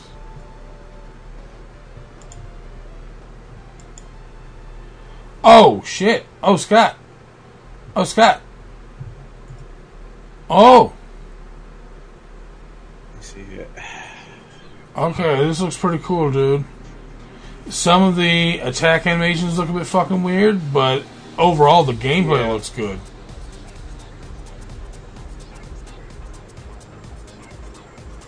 God damn, man. Yeah, I see it. Wait, hold on, wait, what? What was that? It's in a 2-pack? Ritual of the Night bonus costume. Oh, whoa! Scott's like, done! Oh, you get Miriam's costume? Oh! Yo, you get Miriam's costume, though. So you get to see what happens that turns him into Dracula, I guess? That's pretty cool. Soon on Steam, Nintendo Switch. Jesus. Okay, that's going to sit in the background. Alright, one last story before we get to our Kickstarters. What Remains hides dire secrets in an NES cartridge. So, you're all excited when you think you've got a neat brand new game in What Remains, but all you end up with are secrets that may stop an imminent threat. Boring. Well, not all boring, actually. You're coming home from a skate session to find that a game cartridge has found its way into your lap. You naturally race to your buddy's place to give it a shot, but instead of finding yourself playing some platformer, you're faced with an array of encrypted files and mysterious images. It's a little concerning, especially since you'll need to figure out these files if you're to save this town of Sunny Peaks. I don't know why I had trouble with that. Having a friend to help you, as well as a kind cat for backup, will go a long way in unraveling these secrets, but don't rely on them too much. You want to hurry things along yourself, because while you're working on these strange files, you find your town of Sunny Peaks is constantly changing for the weirder. Not that the 80s backdrop doesn't already make things a little bit weird to begin with. What Remains aims to offer some charming nostalgia alongside some dangerous mystery and tales of heartwarming friendships. It's also got a touch of that mystery that surrounds a strange new game that you've just discovered, capturing that sense of surprise, delight, and horror that can come from finding out what your new game is actually like. Today started out solid with a bowl of Lucky Charms cereal. God. So apparently you can download this game as an NES ROM right now on itch.io, or you can order a physical cartridge of the game from the developer's website. That's pretty cool. I kind of wish there was a bit more for us to see. There's probably a trailer. Yeah, right. At some point, we'll have to... Actually, at some point, I'll have to probably give this game a go.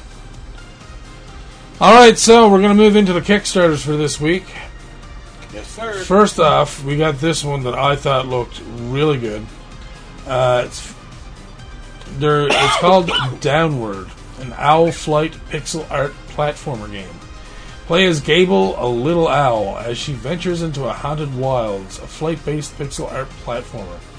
We're looking for $26,629. They've currently only got almost 2,200 with 101 backers. 15 days to still go, so head over there and give them some love.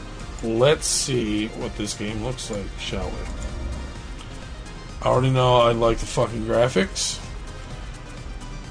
because it's all dark and they are focusing on pixel art, which is like something I've become recently obsessed with. And I love it. Nothing's happening yet, but I already love it. Oh. Okay. But is the floor lava if you touch it for too long? Just take your time, man. Oh, the moon in the background. Oh, that's fucking gorgeous. That's nice. Ooh, yeah. I'm just, like, I don't even care about the gameplay. I'm just, like, enjoying just looking at the game.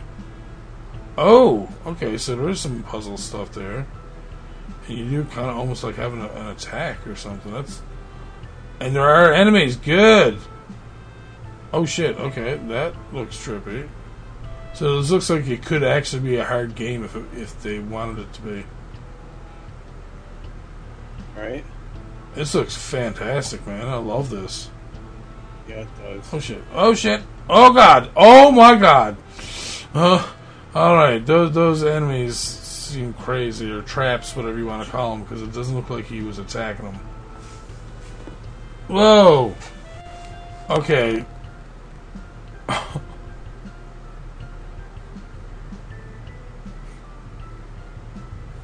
Oh my god, this looks so good. Just moving in and out of the branches there.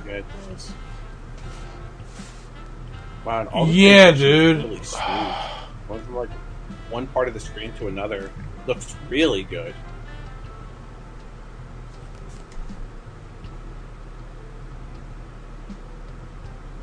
Dang, only 8% funded. Man, this game needs to get funded. I know, that's and this sad, looks so good. Like, the game looks really cool. Yeah, it does. Alright, so for $10 American or $14 Canadian, you get a copy of the game. It also includes the devlog, the Grey Garden Personal Stone, and the game itself. So, and estimated delivery December 2020. You guys are going to make this game even better by then? Because that's like over a year. Yeah. Jesus. But yeah, no, this game looks so friggin' nice. Like the part where the owl flies in the branches and like goes in and out in between them, kind of thing. So nice. Yeah, that's so cool. Beta access if you pledge $26 or $35 Canadian.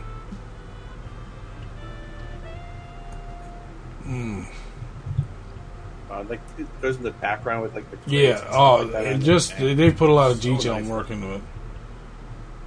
Yes, they did. All right, we're going to move on to our next one. Chicory, A Colorful Tale. All right. Oh, from the creators of Wonder Song and Celeste. This is the game I was waiting for. It's already funded. A lot. They're looking for $39,943, so basically $40,000. They have $76,242. Almost double of what they wanted, with 19 days to go. You're a dog wielding a magic paintbrush. Use color to explore, solve puzzles, and make friends. Let's take a look, shall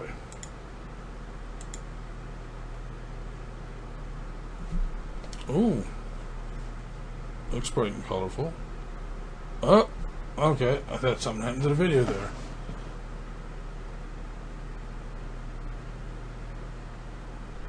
This actually looks really nice.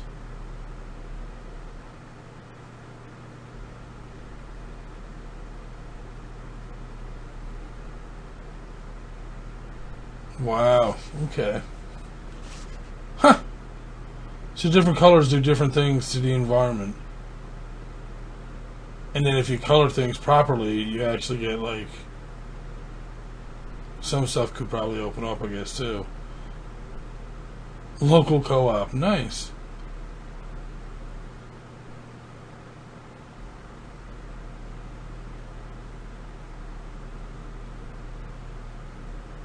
Whoa.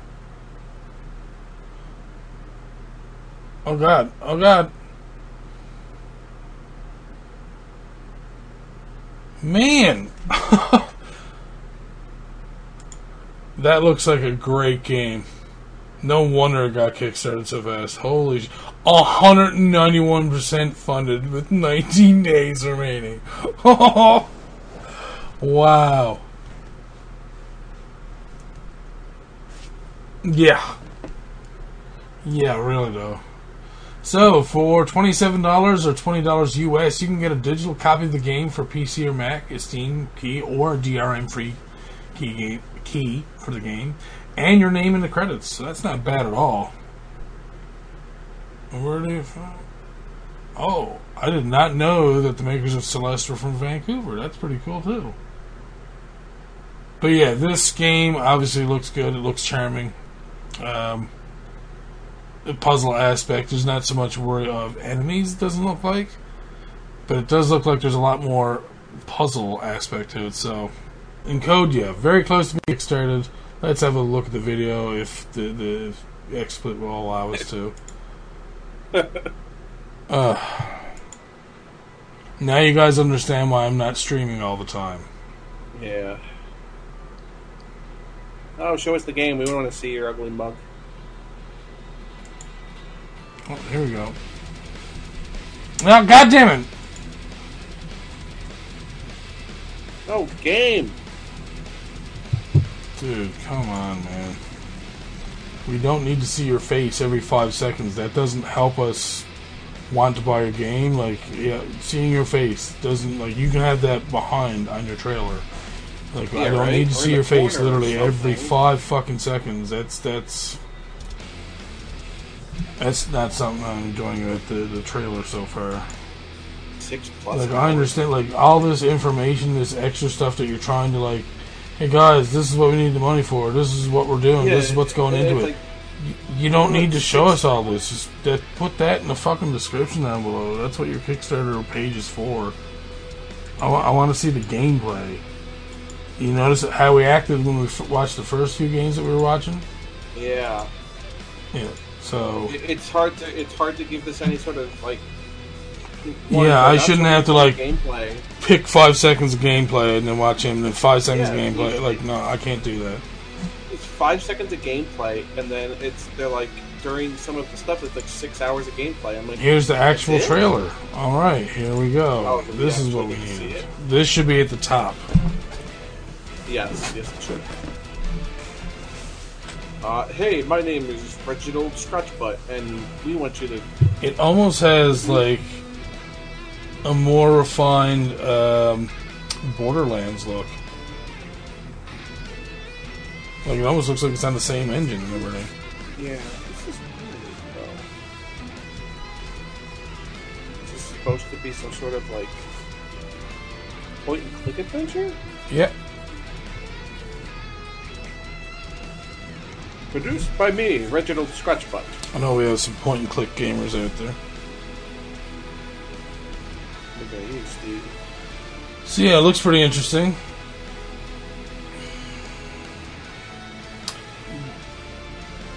I wish you kind of would give us a little bit more of a, what would get us into this game.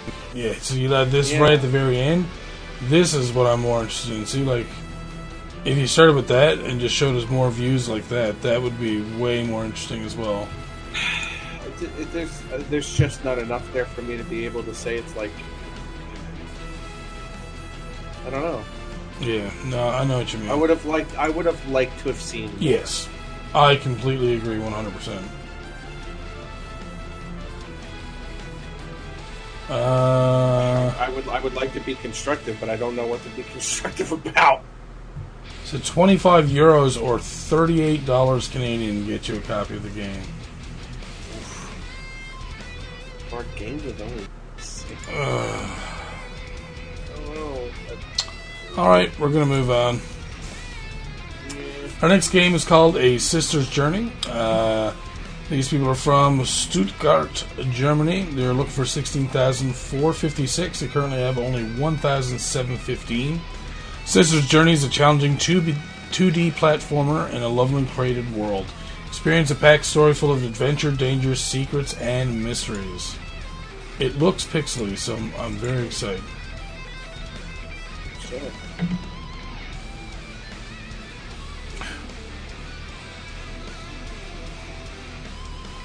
Oh, this is very Octopath Traveler graphics.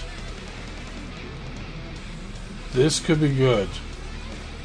They're using high like lighting and like a lot of layers while using the an older 8-bit, 16-bit style. This is looking great so far.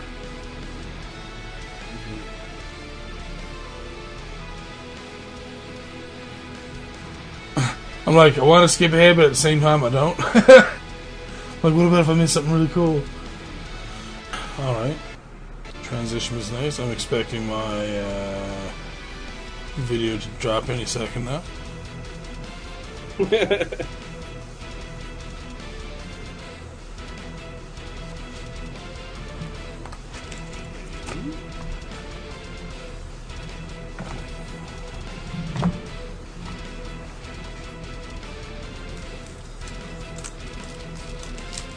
Okay, so they're slowly warming up to this. Okay, you can carry boxes and jump, showing a little bit of, like, trying to teach the player, like, hey, you have to jump over there, you need some way of doing it. Yes, look, you can lift that box.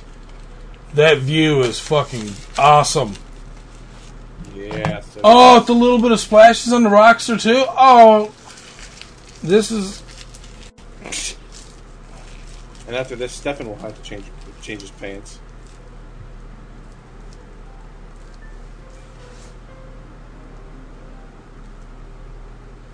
But what would you do for a Klondike bar? Where's this story turning, though? Yeah, right? Uh-oh. No.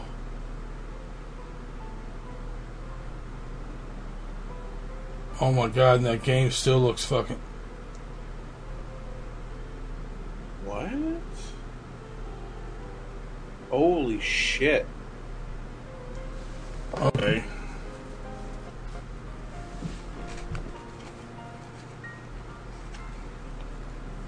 Oh! Okay, that was more like Celeste and stuff. Oh, man, the water in this looks so good.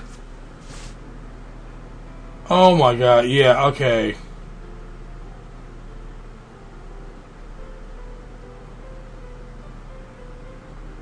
Okay, Yeah. Oh. Dude. Oh. You had my attention. Now you have my erection. Oh my god, just like these stunning views. Oh, this is taken right out of Celeste. This is basically like a Celeste game. Holy Yeah, it shit. kinda is. Yeah, I'm fine with that. I haven't gotten to play Celeste yet. Yeah. And I want to play this one as well now. Ah. Why? So many games are so good. So many awesome developers making so many awesome games. Oh. Oh, shit. Oh, now you have a... What? What? What? What? Wow. Another win. Oh, my God. So it's like, I want to be the guy? If this does not get fucking kickstarted... How could it Oh not? my It was God, so dude. good. I think the only reason like this wouldn't get kickstarted for as cool as this was is that people might like look at it and be like, oh, it's just a Celeste ripoff, and then If not they be don't interested. see how well the art is done in that game... Yeah. Like, the first thing I said was, oh, wow, this looks like Octopath Traveler, which is Square. Which they basically took, like, heavy layering and, like, using, like, light flares and stuff like that to bring, like, a very, very, like, pleasing look to an 8-bit, 16-bit style game. And they're doing the same thing, but with a Celeste-type game as well. So that's awesome.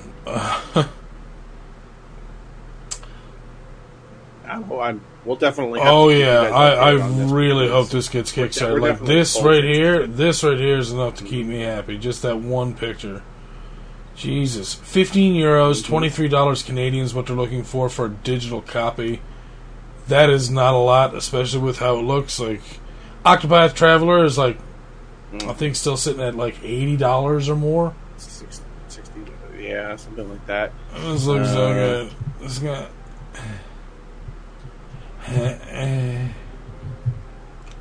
Like, even just like the pixely snow falling there looks just so good. Damn it. Octopath Traveler is still a it's $60 game. ridiculous, dude. You got a whole bunch of different weapons and stuff like that. So like it's Celeste but with Whoa. weapons and bosses and stuff like that. It's like, come on, guys. Yeah, this is has really a lot sweet. more of a Like, don't- storyline, like... You see that adventure. picture there? Like whatever it is, Yeah. is repelling the rain. That's why I'm stopping there. It's just to show, like, this is more than just platforming Celeste. This is adventure as well, so... Yeah. Better than an umbrella, it's true. Wow. I honestly, I really, really hope that you get fully backed into this game. This is Yes, wow. sir. They only have 26 days to go, but people have got to see this because that's a nice game.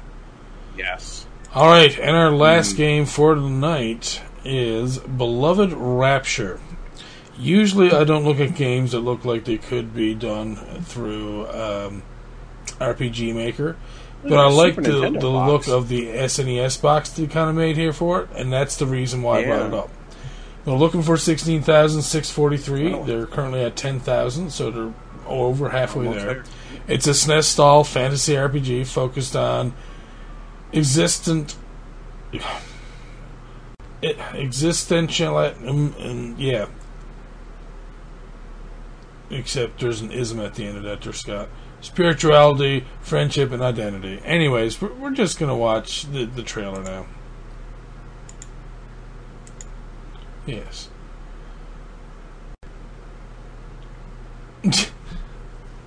Yeah, I know.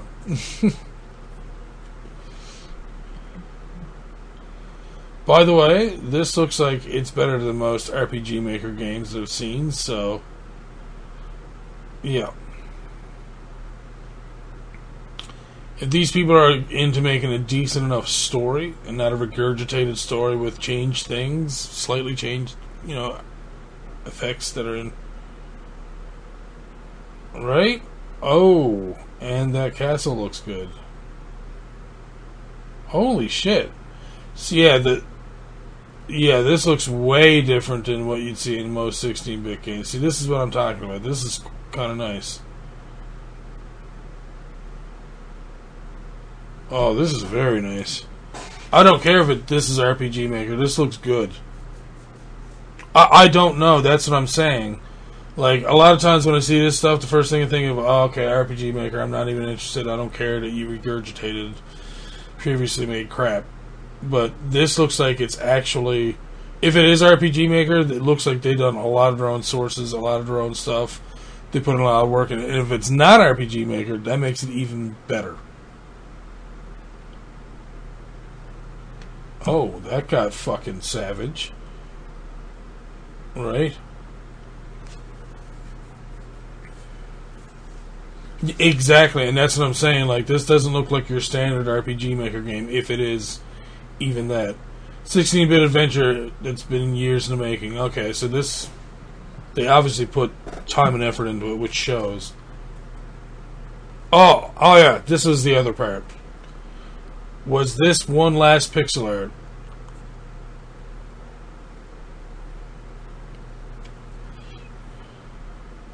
Twitter.com/BelovedRapture. We'll be sure to let them know that we covered them in the podcast because that looked fantastic. And these people are from Boston, Massachusetts, so that's cool as well.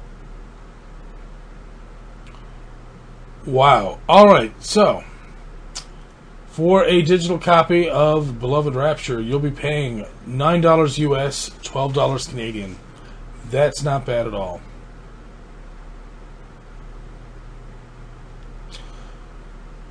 Family trauma, LGBT themes, and friendship are all important elements of Beloved Rapture's story and are treated with the reverence that are due.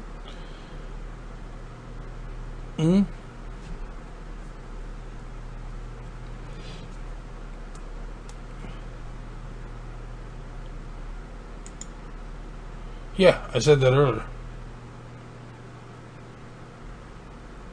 That's really good. And that's what I'm saying.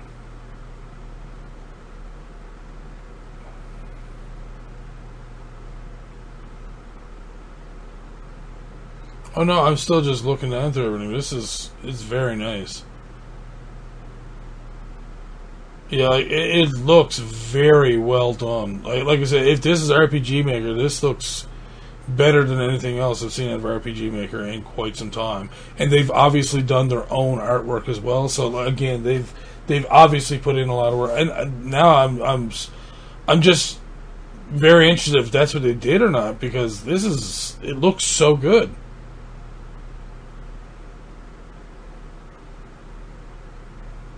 Yeah. Oh, this looks fantastic, dude. Oh, definitely, yeah. and they have a little bit of background story about all the characters here. So you can get this in a manual. Please tell me you guys are going to release this on a Super Nintendo cartridge. Yeah.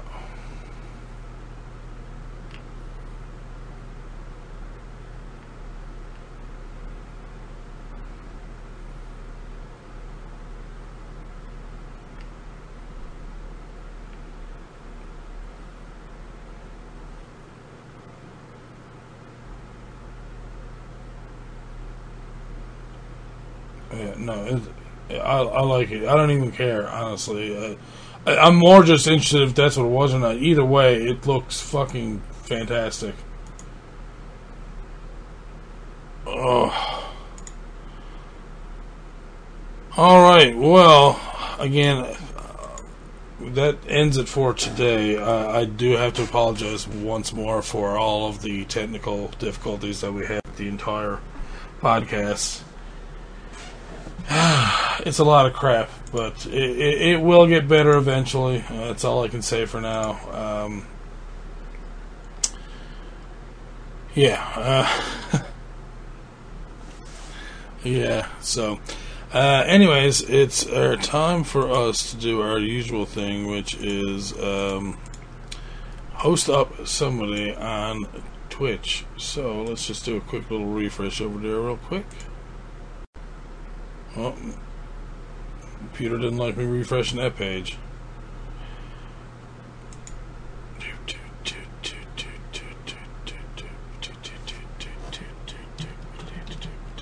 You know what? We're gonna host up Mr. Dark/88, and he's probably playing.